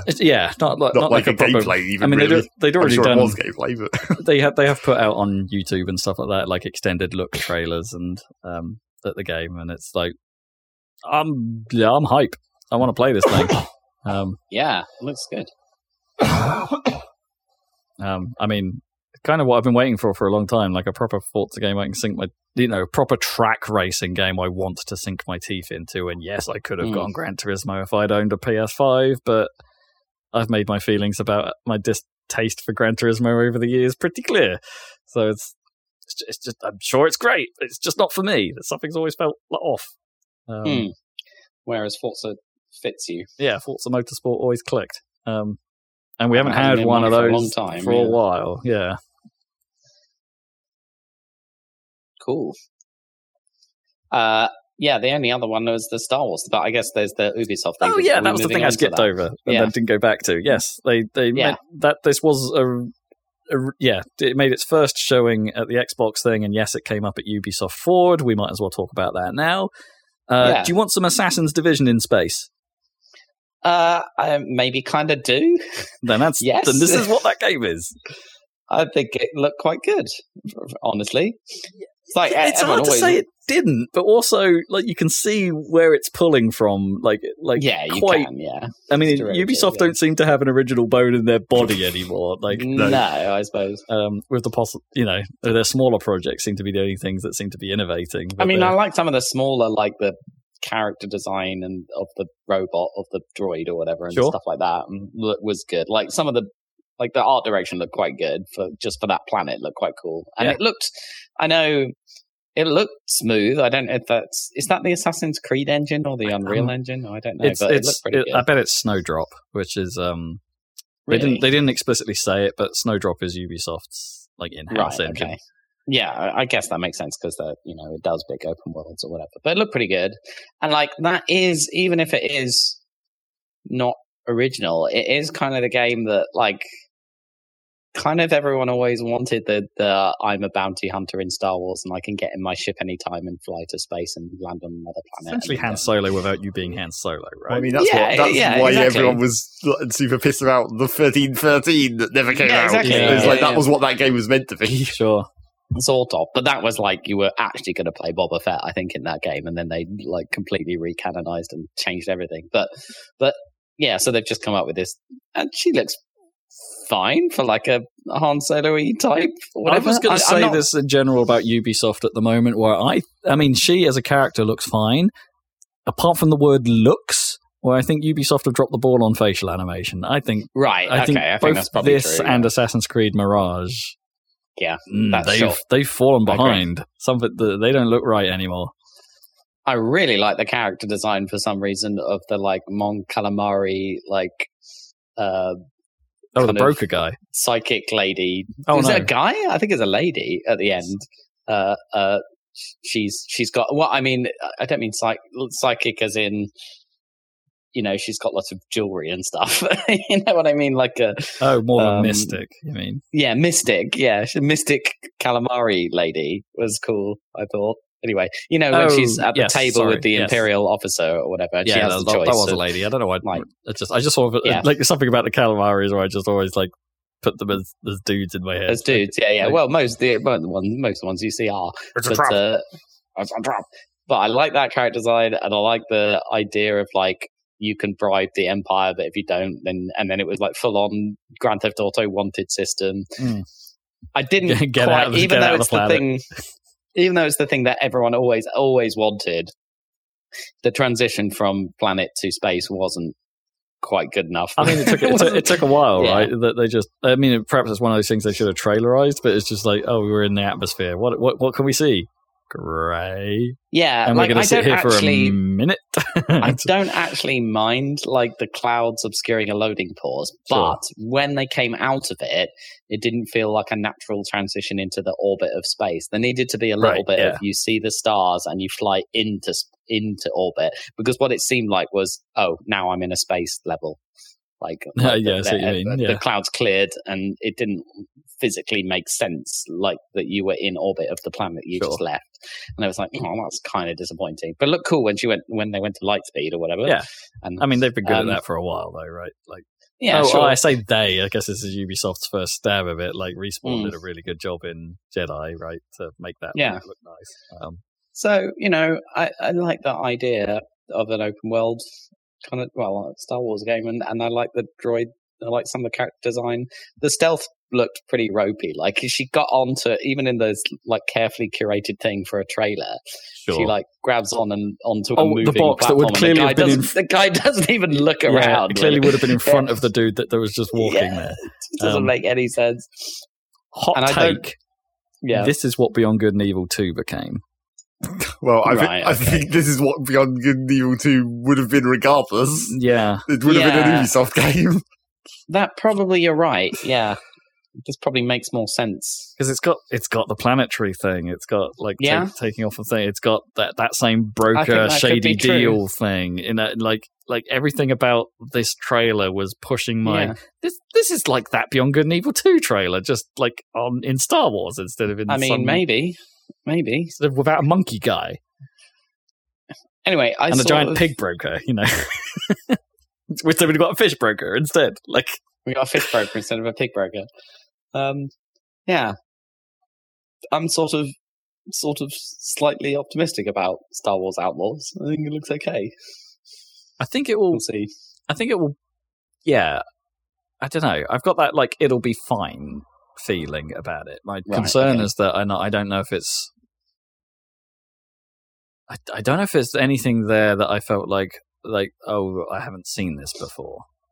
Right, I guess we hadn't seen it in the Star Wars universe before. Well, that's it. But like, I didn't. I like the sort of quick draw. Like she shot the blaster really fast, like Red Dead kind of style. That was cool. That obviously that's very Han Solo, but it's nothing new. But it's like I thought it looked like a decent combination of stuff.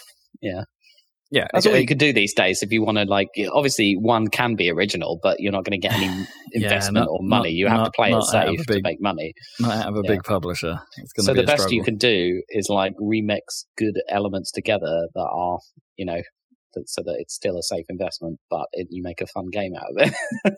Which I mean, that's cynical. Is but the tone of the Ubisoft show in general. The tone of the entirety of Ubisoft. Yeah. Because let's spin off from that, like, because Avatar: Frontiers of Pandora was shown off as kind of their big ticket item, I suppose. Right. And boy, this is Far Cry. Yeah, on Pandora. I mean, they know how to make Far Cry, so they've just added some birds. Like what the woo woo Far Cry with birds. They woo woo their way fast. Yeah, I mean they've added the Acron, I guess, and that's kind of the thing. Like it does very much just look like Far Cry with some flight, which they kind of already had, right? There was some flying in the previous Far Cry games. Yeah, you could fly a literal plane, couldn't you? In the American one, whatever, and in 4, I want to say as well. I think there was some flight stuff in 4. Some helicopter stuff. Like 6? Like 5. No, so you're right. 6 was the last one. Yeah, because they did one in like South America or something, yes, didn't they? You're right. That no one seemed to. So they haven't announced a Far Cry 7, so I assume the Far Cry team was working on this. Probably. I mean, makes sense. I don't think that can't have been a big success, that last Far Cry, because I didn't hear about it. I don't think it blew up. No, and I'm not even sure. It had the baddie, right? It was the guy from Breaking Bad, who's the baddie in literally everything, including Star Wars. Giancarlo Esposito, who's awesome. Yeah. But still, I don't know if 5 and 6 did as well as Ubisoft had hoped. Like 4 was the last big one, I think, and I don't think the previous 2. I mean, 5 had cultural problems, right? That wound people up the wrong way for storytelling reasons, and I think people were just sort of bored of it by 6. I don't know if there was a real problem with 6. It just wasn't interesting at that point. It had run its course. So it makes sense that they would switch tack to this. But yeah, as I say, it's just I just got too much Far Cry vibe. It just looked like it. Like I wasn't quite sure I got the Navi out of it. Right. Like, from the actual gameplay they showed, I didn't quite get the Navi stuff, other than when you were on the back of an Acron. But also, I noticed on Xbox this game is going for a £70 pre-order, and that's for the base version. Which means, are we now into the territory where a $70 game means a £70 game here? It's like I don't think that trend has truly become a thing here, because Breath of the Wild was £60, like base price, like RIP. So you can get it cheaper than that. I noticed Mortal Kombat 1 is 65, so that's pushing it a little bit higher. Don't know, slightly. I don't know, that's a bit worrying. It's like that's the base version of the game. I should point out, like it's not even a special edition or anything. That's of which there already is one. Well, naturally, because Ubisoft probably has an iconic hat in it. I don't know. Anyway, Avatar. That game's actually coming this year, December. Just in time for the Year of the Way of Water, I suppose. Just in time to come out in the same year as the film, I guess. even true? Did it come out this year? I can't even remember now. I'm pretty sure it did. Yeah. Also, to add fuel to the they are not innovative fire, they're making Call of Duty. Except it's called X-Defiant now. Is this one of the weird Chinese games that have been? I don't think so. That was Crossfire X. Was like the last one they tried. Annoyingly similar, but yeah. But is this not another one of those? No, I think X-Defiant is a brand new development, in-house thing. That's been in closed beta for a while. But I say closed beta. They made a big deal of hey, the last beta we ran wasn't under NDA, so streamers have been playing it. And why is this not somehow a Tom Clancy game? It's got the another Ghost Recon. Yeah, it's not Ghost Recon because Rainbow Six is fine. They don't need to touch Siege anymore, and nobody cared about Extraction. So it's let's leave that quiet. Yeah, but this would be the deathmatch version of the Siege universe, I guess. I mean, that is mildly surprising. Yeah, I suppose they could have just worked it all in. But no, they're making a Call of Duty. That's what this looks like. Is it a story? No. Or is it just going to be pure multiplayer? They showed nothing but multiplayer. Well, yeah, that doesn't mean that's not going to be a story, I guess. No, I guess that doesn't. But that was all they showed and talked about. Because without any kind of Tom Clancy trappings, I mean, that would be where the story would be. But, who cares about multiplayer shooters with boring, generic, military-esque stuff going on? I say there's no Tom Clancy trappings. It's not a Tom Clancy game, but they have kind of said that they will be, their seasons are going to traverse... I'm going to call it the Ubiverse. They didn't say that, but, they're going to go across the various Ubisoft properties. In what way, though? So what ones even fit apart from... So they already showed a character wearing Sam Fisher, night vision goggles. Sure, that doesn't mean anything. No, but their specific phrasing was, you'll be surprised where we're going. Shrug. They didn't show any of that. I mean, it would be cool if this is, the base game that they start with is generic Call of Duty, but then suddenly you're in a first-person shooter that's in a Rayman somehow. I mean, I hope that's what they do. That would be great. It is sort of a hero shooter, right? Is the other thing. So it's there are, I guess, operators, to use the Rainbow Six Siege parlance. You pick a faction, and those factions have characters within them that have certain special abilities. But COD's been doing that for years as well. So I don't think it's too far from that.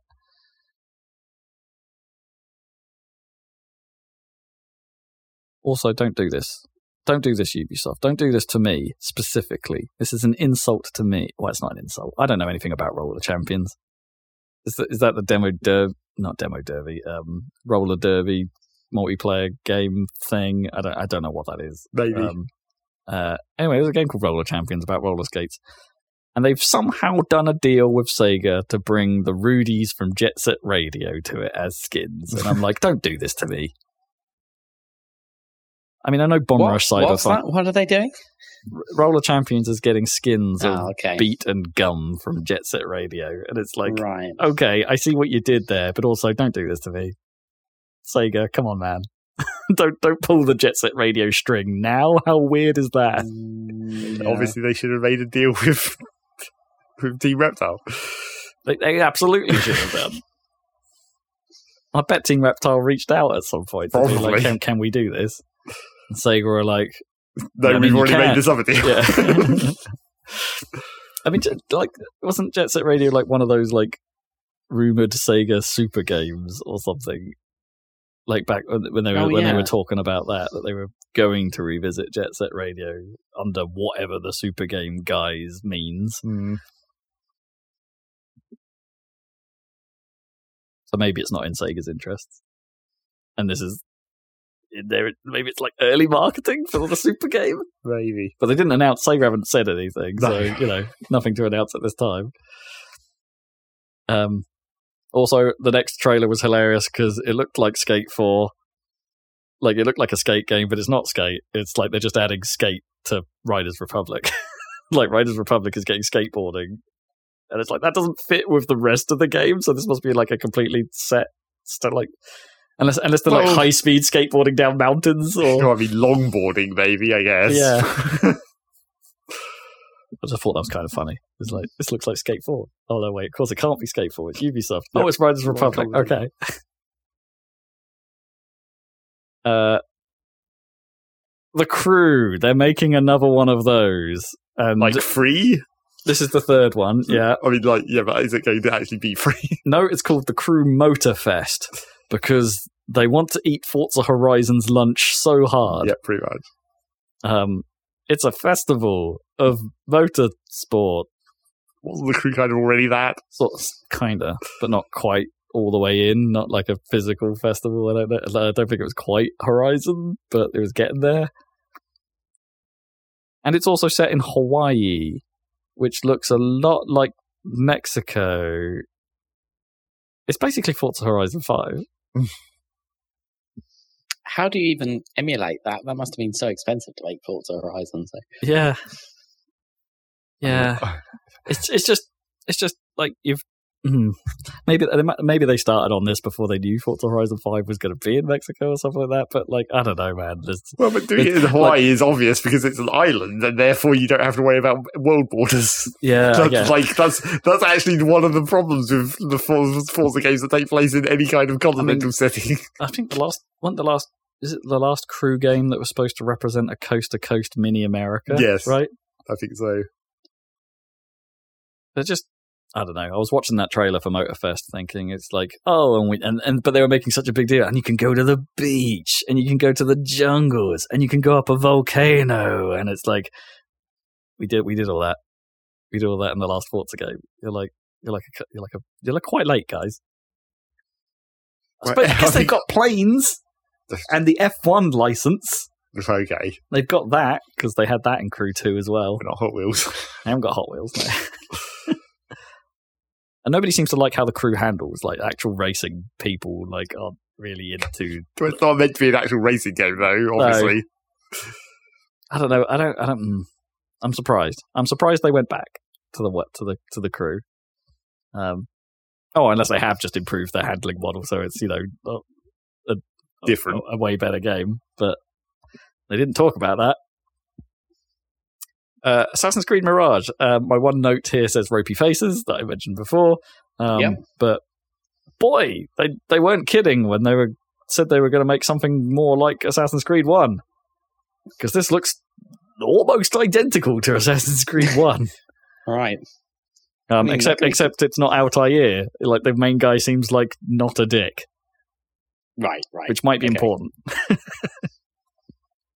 Well, they're bringing over some stuff, so you can still do eagle reconnaissance is still a thing. So, you can have magic eagle powers. When was that introduced with the Origins, I think? Yeah. The Egypt one? Yeah, that is the Egypt one. That's the first kind of modern one, right? Yeah. So this the first like ridiculous open world one, I suppose. Yeah. The reimagining. Yes, you've still got your eagle reconnaissance, although they did show in the trailer that there are enemies that are classed as marksmen that would shoot at your eagle, so you couldn't do reconnaissance in certain areas. So it's not fully transitioned to being actual magic yet. Wait for it. During the bit where they show an assassination, or clearly, but like part of the mission where this guy's going to assassin, he basically marks 3 targets and then Shadow of Mordor's into all 3 of them, like teleports into them and goes zoop, zoop, zoop, and then like, okay, so you do have magic then. You can just zip to guys and kill them now, can you? Didn't make any sense.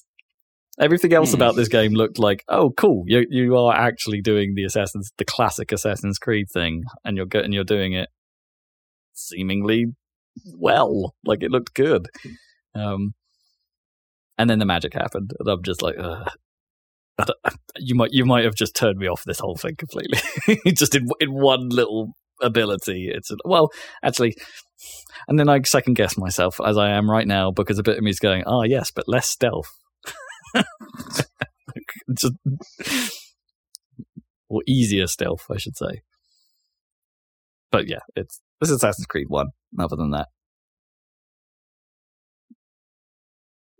Okay. And then Star Wars Outlaws, as we talked about it, and they had a very, very tiny trailer for Assassin's Creed Project Jade, which is the China one, which would have been cool were it not a mobile game. It would have been cool as in the setting kind of concept. Sure. Okay. That's pretty much all my notes from this not E3. E-less 3. No Nintendo thing yet. No Nintendo thing. If they're even going to do one. Who knows? Nintendo will do it on their own time. Yeah, they'll just appear at some point. Well, it's lucky they didn't at the same time, because this podcast would have gone very long. I think it probably already has. I mean, we're getting there, but... Yeah. We only have one game to talk about, except Good not. news. Except we don't have one game to talk about, because I've played something else.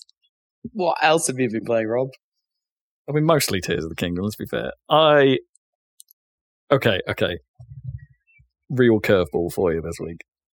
I played a little game called Aqua Aqua on the PlayStation 2. Don't remember that one. This game has a subtitle. It's technically a sequel to Wetrix. Yes, obviously. What? Wetrix 2. Okay. I didn't know this existed.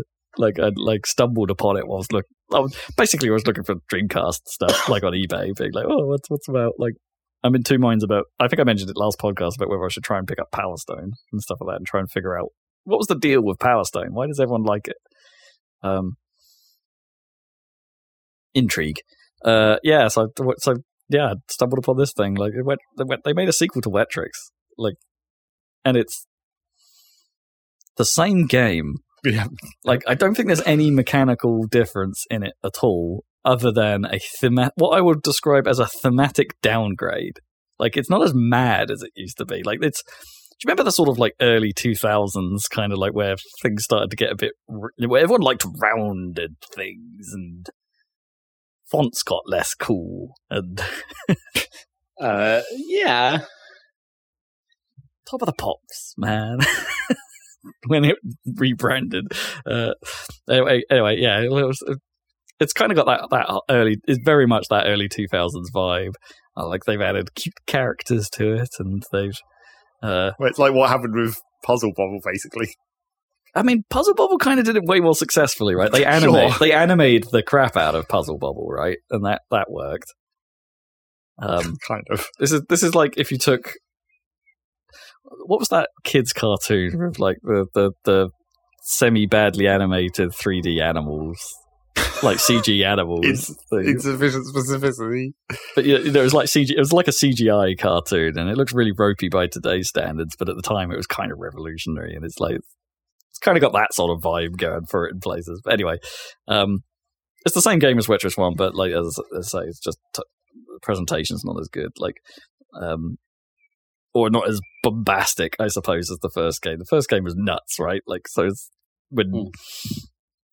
for those that don't know what Wetrix is, it's a puzzle, I guess a Tetris-esque puzzle game, but instead of like just putting blocks down to then clear those blocks out by some pattern of some sorts, like lines or collections, the idea is to actually build an island in which you can contain water. So you'll get blocks to raise the land, blocks to lower the land, and then water to chuck on the land, and you've got to keep it contained. You've got to keep your lakes intact, and you get more bonuses for keeping multiple separate lakes, and even bigger bonuses for making deep lakes. And but then you've got to watch out for bombs that will land and make holes in your landscape, and you basically don't want to leak. It's about preventing leakage. Good advice. Prevent leakage. Generally. Anglian Water, we're looking at you. Yeah. Yeah, and you die basically after so much water has leaked off the side. But your main point scoring mechanism is then like timing to have nice big piles of water and then get a fireball and then burn the water off your landscape. And then you get a huge point boost off all your multipliers and stuff like that. And then you lose your drip meter goes down, so you stay alive a little longer. It's all about sort of balancing all of that stuff out. And don't have your terrain be too high or too tall or too spiky or Otherwise, you'll trigger an earthquake, which basically messes the entire landscape up, and you're basically all your water's going to fall off and you're going to die. So you're balancing all these things all at once. And as far as I can tell, none of that has changed between the two games. Like, nothing at all. The only thing they've really added is they have this thing called Story Puzzle now, which lets you pick 4 periods of time for some reason, and like during at 3 points during your play, a boss character of some sort will basically give you a score challenge, and you have to hit you have to score that many points within a certain period of time. It's not your total score. You have to score those points during that period of time that it suggests, and if you fail that, they will do something to the level. So one of them will basically cause nasty contortions. One of them just straight up causes an earthquake, so it's pretty much instant death.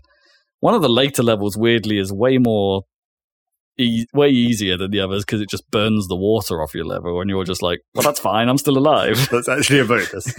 You don't score any points for it, but yeah, you're still going. And that's kind of it doesn't really add anything to the game. If anything, it's just an annoyance. And they replaced the worst offender though is they replaced the voice. Right, the cool robot voice is gone. The rubber ducks are gone, and they've been replaced with like plesiosaurs and turtles and things that don't make obnoxious duck quack noise all the time. Obviously, that's what you don't want. Well, yeah, so it's just this like cute voice now. So it's like 2 legs, 3 legs, 4 legs, rather than like the weird robot voice of 2 legs. Rubber duck multiplier. They don't even say rubber duck multiplier anymore. It's disappointing. Like, well, they wouldn't do if there weren't any rubber ducks. That's not even announced. Like, and when a rainbow, the first time you get a rainbow in any playthrough, the game stops to make the little cute character, which is pointless, who's just walking around the landscape, just sort of have a little look at the rainbow and show you a nice camera angle of the rainbow. And it's like, don't do that. Don't interrupt my flow. I'd rather have a robot voice just go rainbow multiplier. It's not as good. Which then got me thinking maybe I should get Wetrix Plus for the Dreamcast, because, you know. But then we've got that PC version, which is still great. So, whatevs. Wetrix 2. Don't worry about it. Aqua Aqua. Yeah, Aqua Aqua. I mean, it's fine. It plays like Wetrix, but, you know, as I said, it's the same game, but it's just presentation's not as hot. So that was a fun few hours. Doing that, and then I went back and played Tears of the Kingdom, obviously. Yeah. How's that going? I mean, you should lead this conversation so we don't spoil you. Yeah. The actual question is, how have you been doing with it now? Okay, I had a little chance to play it earlier this week and a little bit this afternoon before I started this. I finished the first dungeon thing, whatever, the Wind Temple. The Wind thing. One? Yeah. And then I've just been rampaging over the map doing shrines, basically. Yeah. I think I was still in the sort of honeymoon period with the game, like when I was doing that stuff, the Wind Temple stuff, because I quite liked the path, right? The chain. Right, the island on the chain. way up there. Yeah. Yeah. That was kind of cool. I mean, it's not very mechanical, really. There's not much to it. It's just one mechanic the whole way up. The power of the gust. And and and I guess then you get the bounce pads kind of things. And and the bounce pads. Yeah. But that's pretty much it. Just gust and bounce, and just move between the bounce pads using the gust. Bounce pads. Yeah, but it gradually got a bit more hairy as it got higher and more bounce paddy. Yep. As you got to the top of the thing, and then it was a cool, I mean. Is that what we're saying? Is like it was roughly the same size, this first dungeon, as one of the first dungeon in Breath of the Wild, one of the Divine Beasts. That's what as soon as I got to it, I was just like, oh, this is just a Divine Beast game. All those people who are saying, like, holy shit, they put in dungeons. It's like, no, they really haven't. No, that one isn't, But I don't know, because maybe there's some coming. I mean, well, I mean, as soon as you get to that one, and it's like, here's the 5 terminals you have to turn on. It's like, oh, it really is just a Divine Beast. That's the same as a Divine Beast, except the Divine Beast had the mechanic where you had some kind of power over the entire thing. Yes, and I was saying to Rob, like, I think they should have kept that, really. Like, that was kind of cool. I'm not sure what you would do in this game to make that work. I mean, I've done 2 of the temples now, and I've not. Spoilers! That hasn't happened. No, right? They've not had their own mechanic particularly. They've just been like his. Well, maybe the water temple had a little something that wasn't anywhere else. Well, I mean, the watery part, but it's a very little something. Like, it's not like you have that big control over the thing. No, I mean, I would have said that what they maybe should have tried to do, because I feel like it's an underutilized mechanic elsewhere in the game, and potentially you guys haven't even seen it, except you probably have in the trailer, was the thing where it's basically the new version of the motion control shrines from Breath of the Wild, except now you just just Ultra Hand a thing, and then you manipulate it using the 3D rotation of the Ultra Hand, and that manipulates a big version of it in the world. Oh, I see. That's a cool idea. They should have just done that more, because you only see that a few times in some of the Sky Islands. And although I need to get better at the rotation thing, because I'm always rotating it the wrong way. So if that gets magnified, that might be a problem. But that could have been a way to make it so that you could still have the global manipulation of the temple, but in this game's version, it would be you'd have a specific platform where you have to go back to stand, and then use the Ultra Hand on the control to manipulate the whole overall temple somehow, flip the ship on its side or something. The accelerometer device things or whatever in Breath of the Wild had nothing to do with any of your slate powers or anything, right? It was just a weird weird extra thing, How is Link actually controlling this? Presumably he just grabs it and he's actually physically rotating it. Yeah. In the lore of Breath of the Wild. Yeah. Yeah, I think generally there's just more bespoke puzzles in the shrines that don't rely on some weird thing like that, or on just being a combat shrine or whatever. So that's good, because there's just more opportunity to do physics puzzles with the Ultra Hand, basically, and the other ones. But then I feel like I haven't been stumbling upon many. I think you mentioned this last podcast that you've been coming across too many blessings, that are just shrines that aren't actually things. Well, I mean, at the end of world puzzle things, yes. I mean, I mean, just in general, my experience recently has been I'm finding more blessings than shrines with things. And some of them I'm just I don't really feel like that was a world puzzle. No, that's why. That's kind of what I was saying. That's when I was saying I feel like there's too many of those. It's sometimes it seems like the world puzzle wasn't enough that rated being a blessing. I mean, there was one that was just in a cave, not exactly hidden. Oh, really? And it's just that's a blessing. Well, or was it a case where you accidentally solved the puzzle but you didn't realise you solved the puzzle? I think so. I think it was just there. Was it maybe a cave in the Rito Mountains? No. Okay, because there is one of those. I think. How many shrines are there? Is there the same more? I think there's 150 something. Right, it's more. So basically there's more. So that's as many as were in Breath of the Wild plus the expansion, right? Yeah, I guess. Yeah. Okay, that's cool. I mean, I find the coolest thing about it, just in general, is that the amount of times that you solve a puzzle and you're I still don't know what the right way to do it was, but I bodged it. But I've done it. I've done what you needed me to do, and I got the chest. It's fine. I mean, I did try and go and find the shrine Rob was talking about, where he sold it with stick piles or whatever. No, right? Just a pole.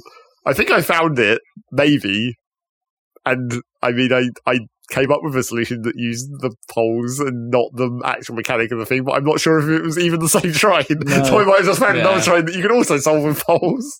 I don't think I quite understood what the in that particular shrine. I'm not sure I really understood what the mechanic even was. So it was just. I mean, I brought my Switch here today, so maybe afterwards I can find the actual shrine Rob was talking about, and then we can see. Yeah. What are you supposed to do for that? I think I figured it out, but for that chest in the Wind Temple that's at the other end of a room that has a grate with a tiny hole in it or whatever, and there's icicles, long icicles. You're supposed to stick the icicle through and then attach the chest to the end of the icicle and then pull it back. It's the fishing mechanic, basically. Fishing. Okay. Fish for the chest. I've done that several times with just chests in lakes and stuff in the world. Yeah, Or if you have one of those wooden chests that's just floating down the river, it's just like quickly slap a bunch of planks together and just hook it as it goes past. Just use the attach. Although I've also just attach, right? I've also completely screwed myself a couple of times by trying to do that because I forget that like when you attach, you also drop the thing. So like I've tried to fish a chest out of the river from a bridge, and then just drop the whole thing I was holding into the water. Yeah. It's like, oh right, yeah, kind of doesn't quite work like that. Right, it doesn't attach while you're holding it. The whole thing, like, it doesn't stay handed. Right. So you have to like immediately grab it if you do that. Well, if you can, or like at least do it from somewhere where you can still reach it, which is like from the bank of the river. Obviously, that would work. Reach out into the river from the bank, so when you release it, it just drops next to you. But doing it downwards from a bridge wasn't going to work. That smell is in the air. Floats away. Sorry to interrupt. That smell is in the air. The smell of rain. I love that smell. Yeah, it's happening. There's a name for that smell. It's probably a German word. Yeah, the dampness as the first raindrops hit the floor or something. It's the lovely smell of pollution, basically. Probably. Well, the forecast was accurate. It was 6:30, nearly. Precise. That smells good. What else, Dan? What else about what can you talk about? It's called petrichor. The name, the smell, petrichor. Petrichor. What else? I don't know. I just did a tower, and I'm back up in the Sky Islands, but I don't suppose that's anything. There was a shrine there. I don't know. I'm just like going across the landscape from shrine to shrine and tower to tower, basically at the moment, revealing shit. So I don't know if there's anything. How much depthy stuff that unlocks. I got the first fairy just now. Oh right, because they spawn in the Sky Islands, basically. I mean, great fairies. Yeah. Great fairy. I mean, right. I haven't met the small fairy. You actually figured out where Woodland Stone was, even though the game doesn't tell you. Yeah. Well, I was going that way, roughly. Well, I'm sure. That's also the way to Death Mountain for the next segment of the game, I guess. Which Rob didn't do. No, I think I was going. I think I intend to go to Kakariko because there was someone at the right, because the new route to Kakariko is also like further north than it used to be. Right. Okay. Well, I haven't gone there yet. No, I still haven't been there either. No. Finally made it to Hatton though, but that's further, isn't it? Yeah. Yeah, I've somehow skipped it. The Lookout Landing, there was something like I'm heading to Kakariko Village, so I was like, okay, I guess I'll go there. Yeah, I guess when you go back there after the Rito is when they tell you about the rings. Yeah, they tell you about. It's the translation thing, right? The stone tablet thing that drops. Okay. And I just found something in the sky that I can't translate. Just the same, right? Yeah. Take a photo. Yep, take photos. Oh shit! I should probably have done that. Yeah, sensible. Yeah. I mean, yeah. I'm very clearly not playing this on the golden path. You're the cross country player. He just goes. So do I though. Like I'm trying to straight cross country. Well, I'm trying. No, it's not just that, but I'm trying to do what. I'm not even trying to do it. Like I guess I'm naturally drawn into the like. Oh, there's clearly something interesting over here. Right. I'm going to do that while I've clocked it, as opposed to the main objective. And so that's what instead of like going to Death Mountain and stuff, I just ended up going all the way around the houses and ended up in Zora's domain and doing that instead. Yeah, sure. And I still haven't done Death Mountain. I still haven't been there. I don't think I've even got the tower for Eldin. It's sure. I mean, maybe it's Death Mountain the next one after Rito Village in that kind of it's the way it guides you. Yeah. Okay, fine. Because it's telling me to have a nice meal at the restaurant. That seems to be the guiding. Yes, well, I mean that is like the pre-story bit of Death Mountain, I guess. The Goron restaurant.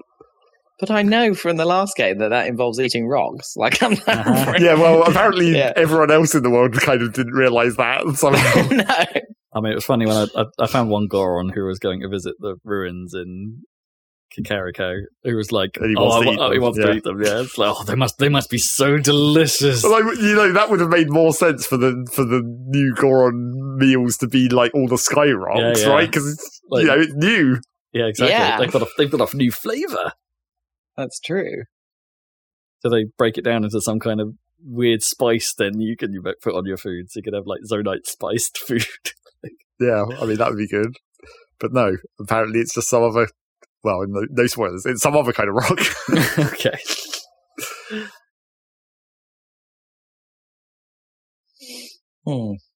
Yeah, I guess in Rob's cross country case, it must just be like some kind of coincidental, like accidental leading where you're like seeing a cave and then going into it, or then maybe it's a cave with a secondary exit and then you're coming out of that and then seeing another thing. It's just like you're following a path where it's just it's accidental visual guidance. Yeah, because it's obviously not as intentional in this game as it was in Breath of the Wild. No. I still stand by my original statements. I think its visual leading isn't as good as Breath of the Wild. Isn't quite as good. Yeah, it's way a bit more chaotic. Yeah, chaotic's the word. Yeah, that's exactly it. I did find myself in the depths, by the way, but I didn't know what to do down there. I found one light route and activated it, and then I was like, well, you just went in there before you'd done the actual first depths mission, I guess, or the second. Oh yeah, one. No, I haven't done any mission involved. No, I just fell down a hole. Yeah, you should probably go do that. Yeah, there's some people to talk to at Lookout Landing. Where's that? They'll guide you. It's in Lookout Landing. Okay, okay. Get that out of the way, then the depths will become make more sense. It doesn't really make much more sense than what you've already found out. But the depths remain like where I'm finding more of the mysteries, I suppose. Like I've found one or two things where I'm just like, I don't know what that is. Because like the Sky Islands don't seem to be, as I'm unveiling the map, don't seem to be covering much of the map. No, whereas the depths does seem to be pretty much the entire map. Yeah, a full entire copy of Hyrule Underground, but a much less interesting one. Right. Well, yeah. It's basically like.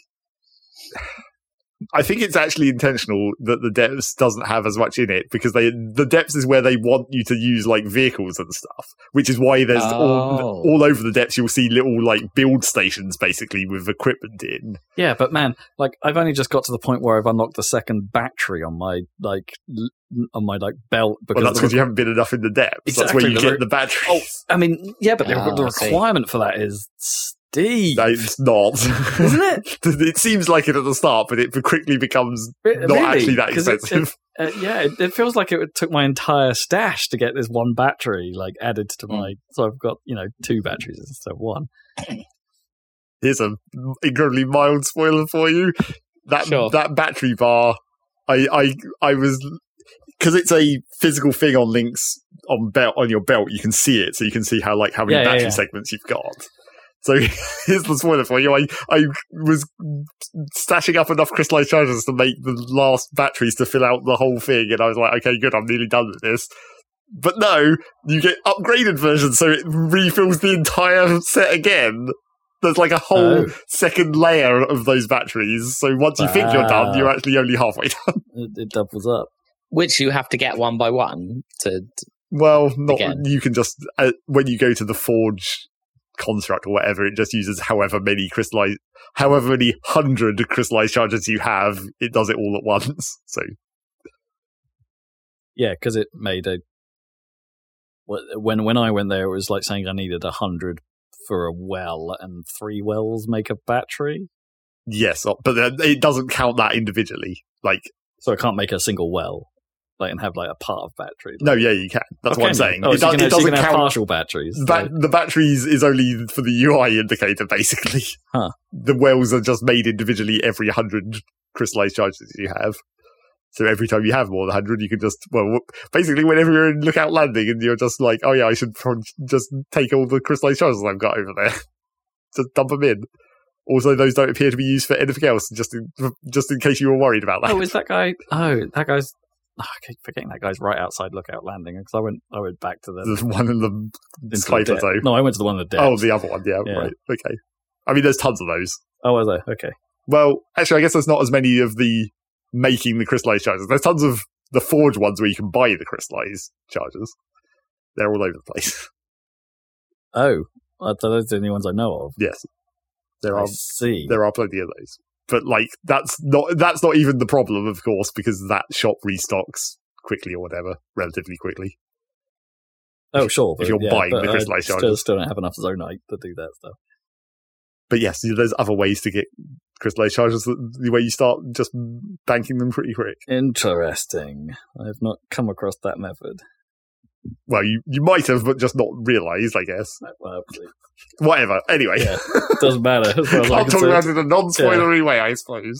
No. As far as I'm concerned, I don't know how to do it. There is one thing I did want to say that I'm going to say in a non-spoilery way, but like as I've got further into the, I guess, late game towards the end, and I said before I was trying to play it in a way where I was just letting the game tell me to do things.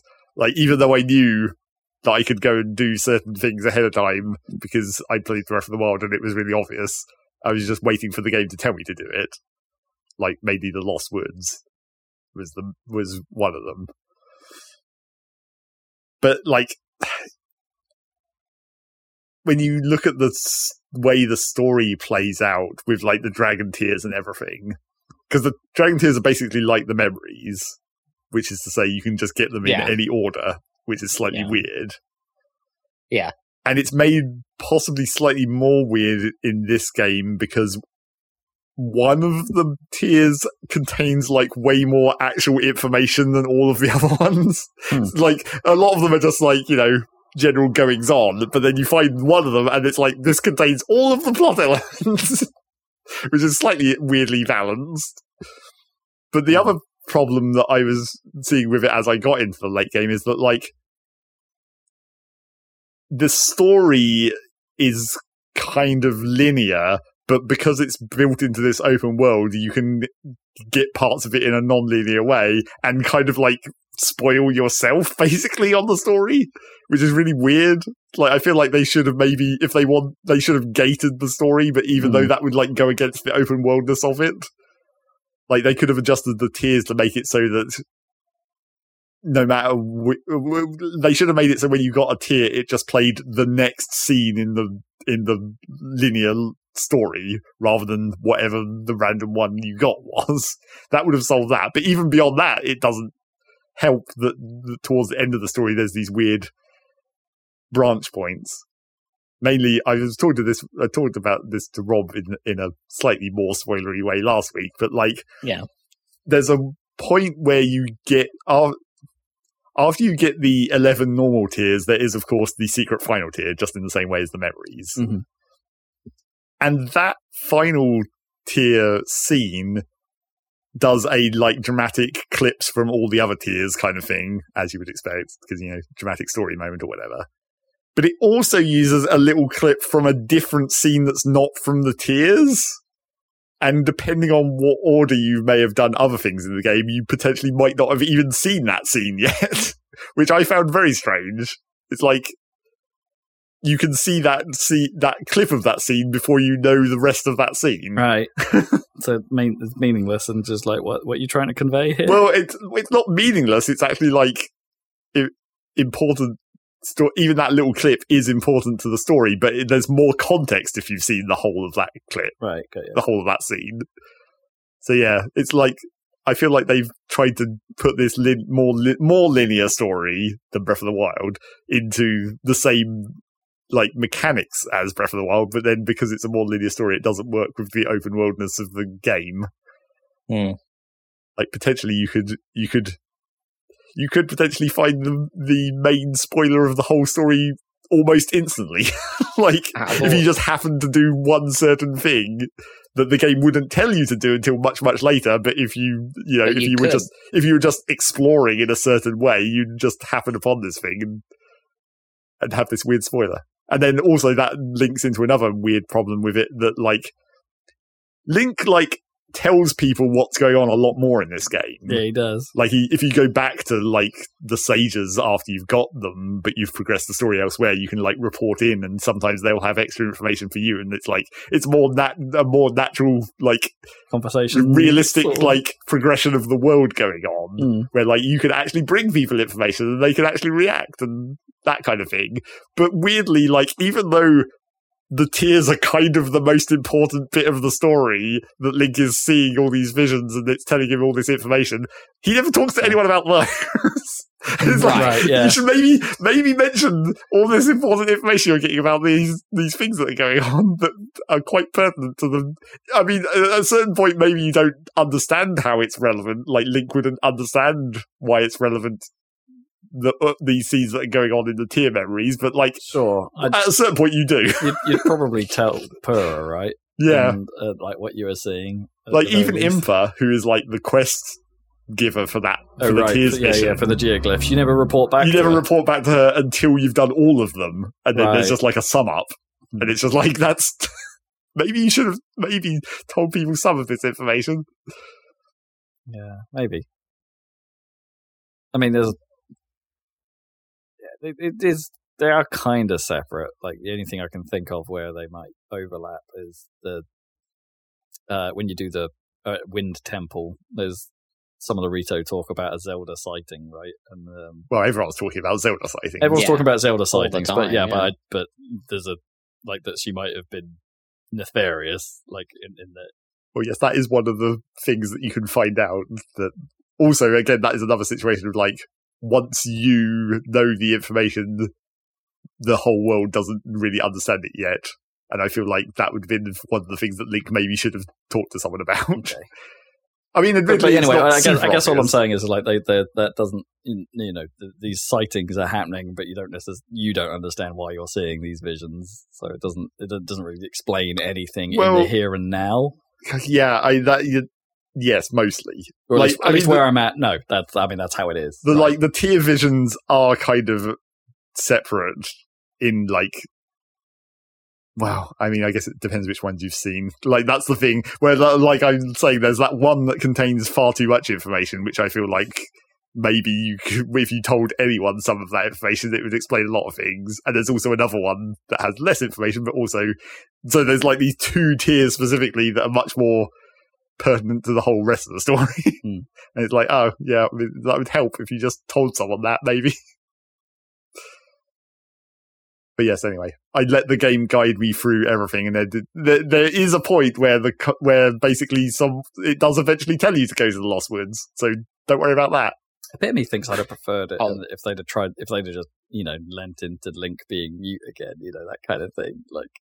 He explains, but you never see his dialogue, right? In this, he's clearly talking to people, but it's yeah, he just does that hand motion of explain hand motion. Yeah, just make Link mute, make that lean into that story wise as well. Hasn't been like that for ages though. It kind of should be. It could be funnier that way. But then they'd have a few words, aren't you? Then they'd have to bring in then they'd have to bring in a sidekick of some kind to do exposition. Not that would necessarily be bad. Oh no, Navi would be back. I was kind of hoping they were just going to, bring back Fi, I guess. Make the Master Sword the actual... Oh, right. Or just have freaking Raru. He's literally in your hand. Why not just have him... I mean, he's not literally in your hand. He's a ghost. But they could have put him literally in your hand and just had him be the exposition guy. Yeah, but you don't... I think they probably want to move away from the... They obviously want to move away from the trope of, obviously. Exposition buddy. Because Raru could just tell us everything, right? We wouldn't have to find the tears. Well, I mean, he could have told us everything anyway. Yes, but before he mysteriously disappeared for no apparent reason. Yeah. Why was he even there? King Rome. That's why.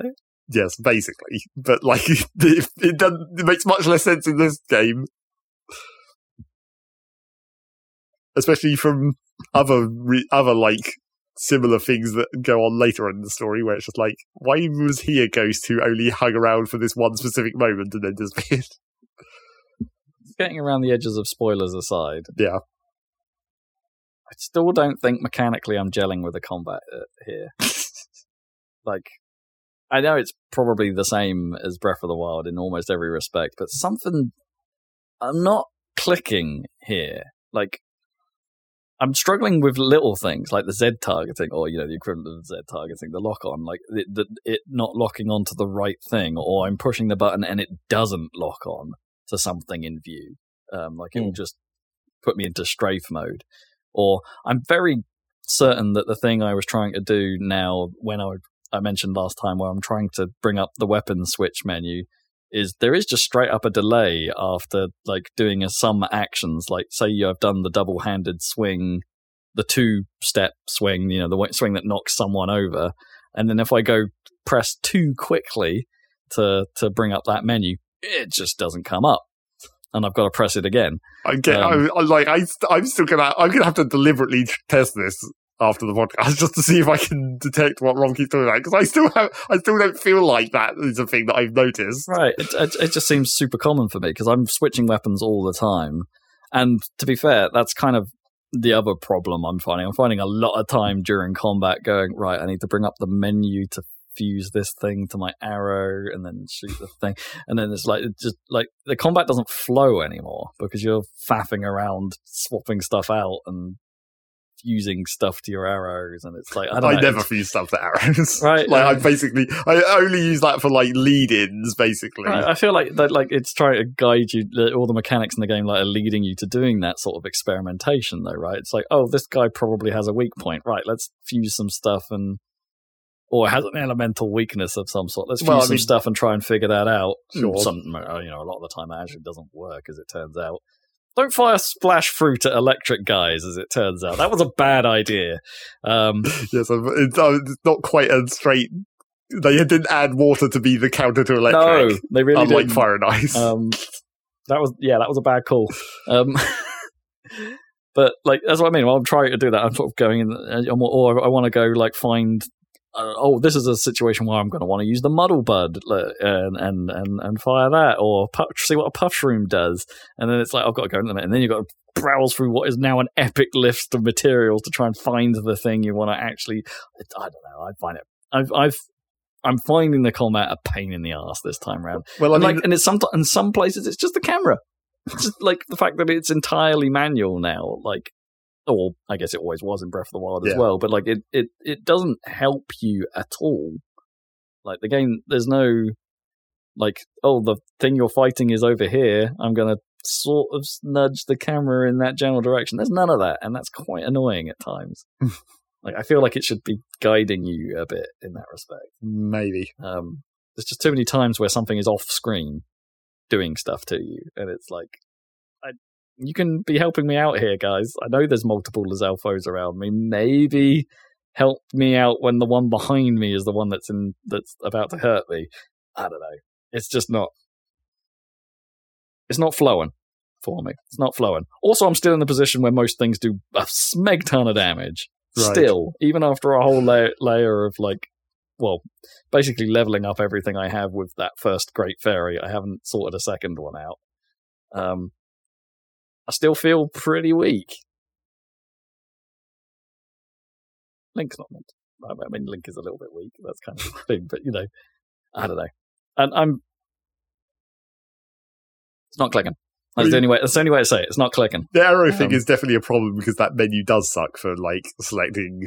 Because it is just the entire list in a incredibly left-right long list. pan. And there's no way... It does have the sorting, I guess. Yes, I mean, you really have to just, like, as soon as you've used a thing a couple of times, you just have to stick to using most used, and that's it. It needs a favourite list or some... Yeah, they should have put a favourites list in there as well. Or an option just to stick. Like, so when you're in that menu, you can say every one of my shots fuses it. Yeah. Yes, those two things would have helped, but the most used list at least helps a bit once you've started using some things consistently. Yeah, because I don't know, muddle buds and bright balloons and bombs. I feel like the combat is actually leaning towards you doing swapping and stuff like that. Like I'd quite like to bring out like a sapphire rod, for instance, and freeze some dudes, and then swap to something heavier to actually land a big hit on those frozen guys. I guess that's sort of something you would do in Breath of the Wild sometimes. I mean, I'm trying it most of the time, but like it's faffing in the menu that's really dragging that experience down. I think I've generally got better at using the direct throw from hand for materials now. Like when I use those as the elemental attack and then follow up with a regular weapon. Oh, interesting. Okay. So I've been doing that in the depths, like to throw like blue, rather than wasting arrows. Because I'm actually like you, like my arrow count started to go down, and I'm like, oh no, am I actually going to start having breaking grates again? Yeah. You think you have enough arrows, but you don't. You do not. No. You use a lot of arrows. But yeah, I just direct throw a lot of stuff now. I mean, there's certain situations where certain enemy types where it's just like, this is just quicker.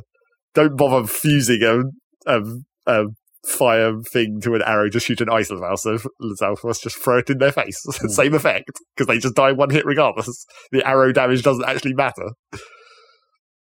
I don't remember having so much of a problem with things like this in the previous game. I can't put my finger on it. It's 6 years ago afterwards. Like I haven't quite got that memory with me. But actively avoiding fights is more fun. Well, sure. I mean, that was a thing from Breath of the Wild. Yeah. I don't really want to get into combat with anything if I can help it. God damn it, I hate fighting the Taluses now. I don't know why. I just find them really annoying. They've never been particularly difficult. It's just mildly annoying.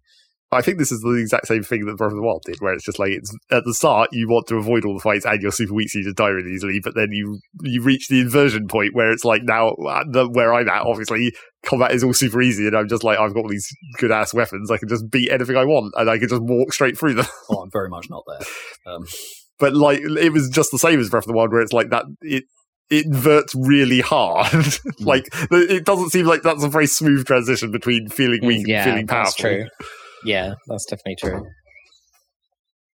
You'd want it to be so that majority of the game, there's, you want to fight them for the reward of whatever weapons or whatever they drop, but it's not super easy. Yeah. That would be ideal, right? But in practice, like, it's probably not worth the weapons that you lose fighting them for most of the game to get what they have. You might as well avoid them. Well, yeah, if I stumble across something that's too high a level, which you do in that game quite a lot, then it's like, I cannot take this on. Like, not even for fun factor, I just can't take this on because I'm going to lose all my stuff. If there was a reward that was worth it, then it would be cool. But most of the time there isn't. Really. Well, I mean, at least in this game you always get the horns, which is like, that's just essentially giving you a good weapon. Sure. Essentially. Something, you can fuse that onto anything and it'll be fine. Or, some like the Taluses you get the heart, right? So you get a nice even Taluses actually drop something now, yes. Apart from gems, I guess you could use them as well. Sure. For magic weapons especially. But it's like that hard difficulty spike is slightly mitigated in this game because slightly more of the enemies in the world stay at a fixed level rather than leveling up. Right. Like, even where I am right at the end of the game, basically around Lookout Landing, there's still like red bokoblin bosses and stuff. Yeah, okay. But that's more important for being able to harvest the materials for upgrading armor and that kind of thing. I really don't mind that. Like, I kind of like that there are areas that are just like tough, and it's like you might not need. You probably shouldn't be here. Like, that's fine. I kind of don't mind that. The Dark Souls effect, I suppose. But yeah, when you reach the inversion point, I don't know exactly what it is that makes it invert like that. It's probably just the Great Fairies. Like, once you get enough armor upgrades to actually be able to withstand stuff, because weapons don't really get much better. Like, as soon as you're finding the royal swords as a base, it's only a matter of what you're attaching to them, because the base sword part doesn't get really much better than that. No. It's always about the attachments. And when it's like a 14 for the Royal Sword's base, and then the thing you're attaching to is like 30, it's like the majority of it is the attachment. It's the durability that's always I guess when you've got something attached, that takes most of the hits, right? And it's like takes most of the damage. Well, apparently it's actually a really simple system where, like, when you attach something, it basically, most things, it just gives it basically plus 25 durability. Okay. And it's whenever a fresh thing is attached, or no, it's like it's a plus 25 durability, but it's not linked to the thing that's attached. So basically, everything that's attached uses that 25 durability. So if you swap out what's attached, it's still at whatever percentage of that 25 you've already used. Just, it doesn't reset, basically. Okay. There's a few exceptions for, like, if you're attaching a weapon to a weapon, then it's using that weapon's durability. So that's why you can get it so that the top part can break off if you're using stacked weapons. Rather than... So I guess that doesn't happen if you just attach a rock. If it's a material, the whole weapon just breaks. Yeah. Okay. That makes sense. Apart from in a few exceptions, there's, like, very specific materials that only have, like, low durability or whatever. Like that, yeah. But yeah, it's basically a matter of the weapon bases almost don't matter. Even in the late game, it's still sometimes fine to just use a stick or a slightly fancier stick, I guess, a gnarled stick, tier 3 sticks.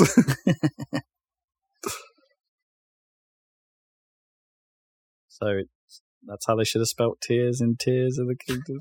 Yeah, tears. I mean, it's a 3-tiered world. Gnarls of the Tears. Skyland and Depths. Yep. It's true.